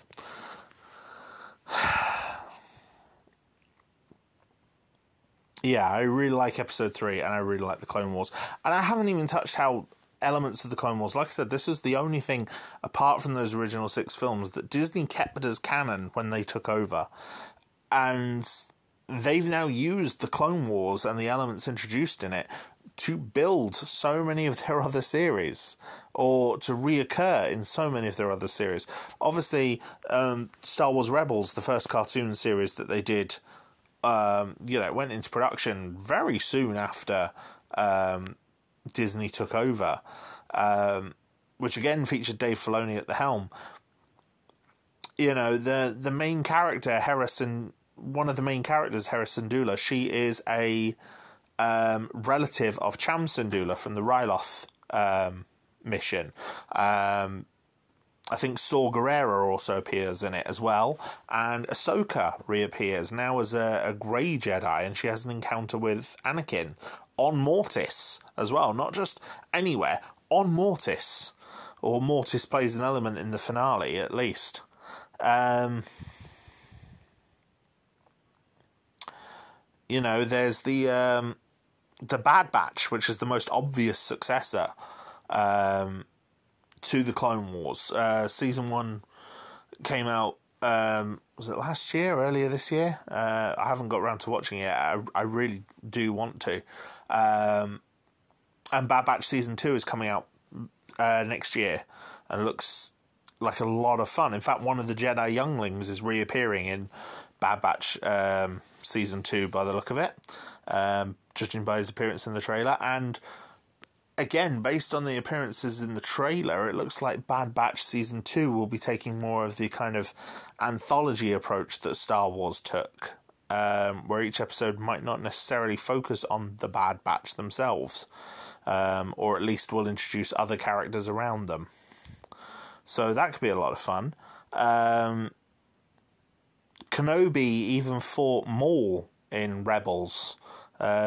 Darth Maul reappeared in Rebels. Obviously, he had the post-credit scene in Solo as well, which came out after his appearance in Rebels. The appearance in Rebels has him in a final fight with Obi-Wan Kenobi in the sands of Tatooine, where Maul is killed. And then, of course, there's how a lot of this stuff has reappeared in, the Mandalorian era series. Like I said earlier, Ahsoka's getting her own series. She reappeared in The Mandalorian and the Book of Boba Fett, but also the character of Cad Bane reappeared in the Book of Boba Fett as well. Cad Bane being one of the bounty hunters that I mentioned and I've barely talked about. There's numerous other characters as well. There's the character of Hondo Ohnaka, who is a smuggler, rebel, rogue type that encounters Obi-Wan and Anakin several times. He reappears in Rebels, I believe. I think there's a character who reappears again, I believe, in Rebels. It might even be somewhere else, who is a child of Dathomir, like one of the last surviving Night Sisters. She was a child during the massacre. So much of this has come back in some way or another, that I think you can't write the Clone Wars off. If you care about Star Wars, I think you owe it to yourself to watch the Clone Wars. Even if you only watch certain episodes, but at least to watch a good chunk of it. Because there is some great stuff in here, and it's stuff that I think, because of how we undervalue animation in the West, was written off as kids' fare for the longest time, when it is... It's the best example you can think of all ages content. I mean, Star Wars is for kids. Like, if you really look at it, Star Wars is for kids. It's not for adults. But it's for families. It's for all ages. Star Wars is designed for children. It's designed to make money by selling merchandise, selling toys. That's one of the main reasons Disney bought it. In the same way that they bought Marvel, because they wanted toy lines that they could sell to boys. Because Disney had the very successful Disney Princess line, which covers pretty much everything girls might be interested in. So they wanted Star Wars and Marvel to sell to boys. Disney is a money-making machine for children. Star Wars is a money-making machine aimed at children. You know, despite how much some of the fandom take it so seriously, like way too seriously, Star Wars is designed for kids. So if you can't write off Clone Wars or Rebels or The Bad Batch and say they're for kids and then watch the films, that seems like such a contradiction to me. You know, either you're interested in Star Wars or you aren't. And the Clone Wars is peak Star Wars. And not only is it incredible in and by itself, it makes Episode 3 the best Star Wars film.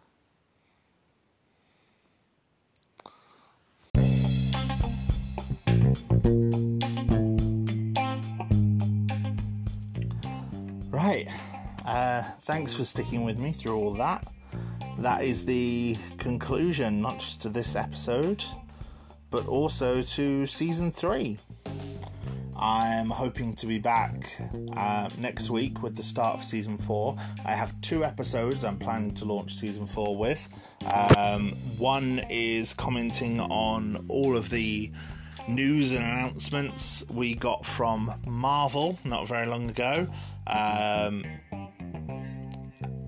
regarding their upcoming slate for Phase 5 and Phase 6.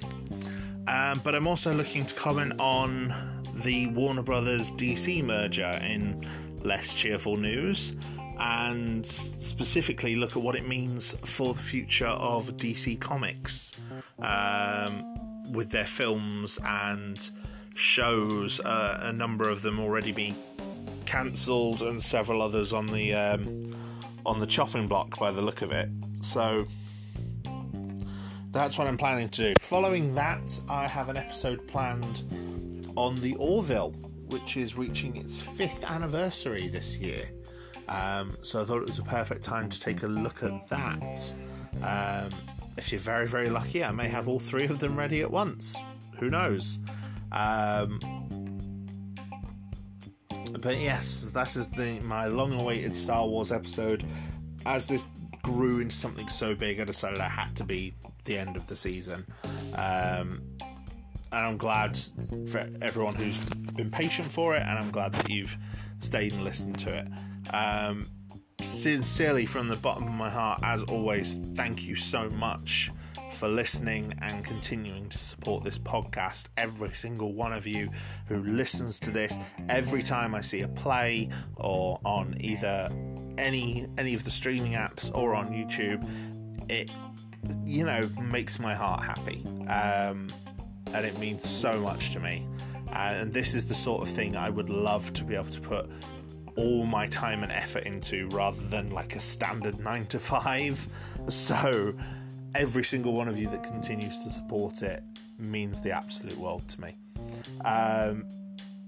Look after yourselves until next we meet, my friends. Times are hard. If you're... I live in the UK, so things are very, very hard, and they look like they're all going to get harder before they get better. But let's keep looking after each other and reach out to me. And if you can't reach out to anyone else, you can reach out to me. That's what the Discord that I set up is for. I want people to come together and build a community where we can share memes and art and jokes and all these other things to keep ourselves mentally well. So yeah, until next time, everyone, take care of yourselves.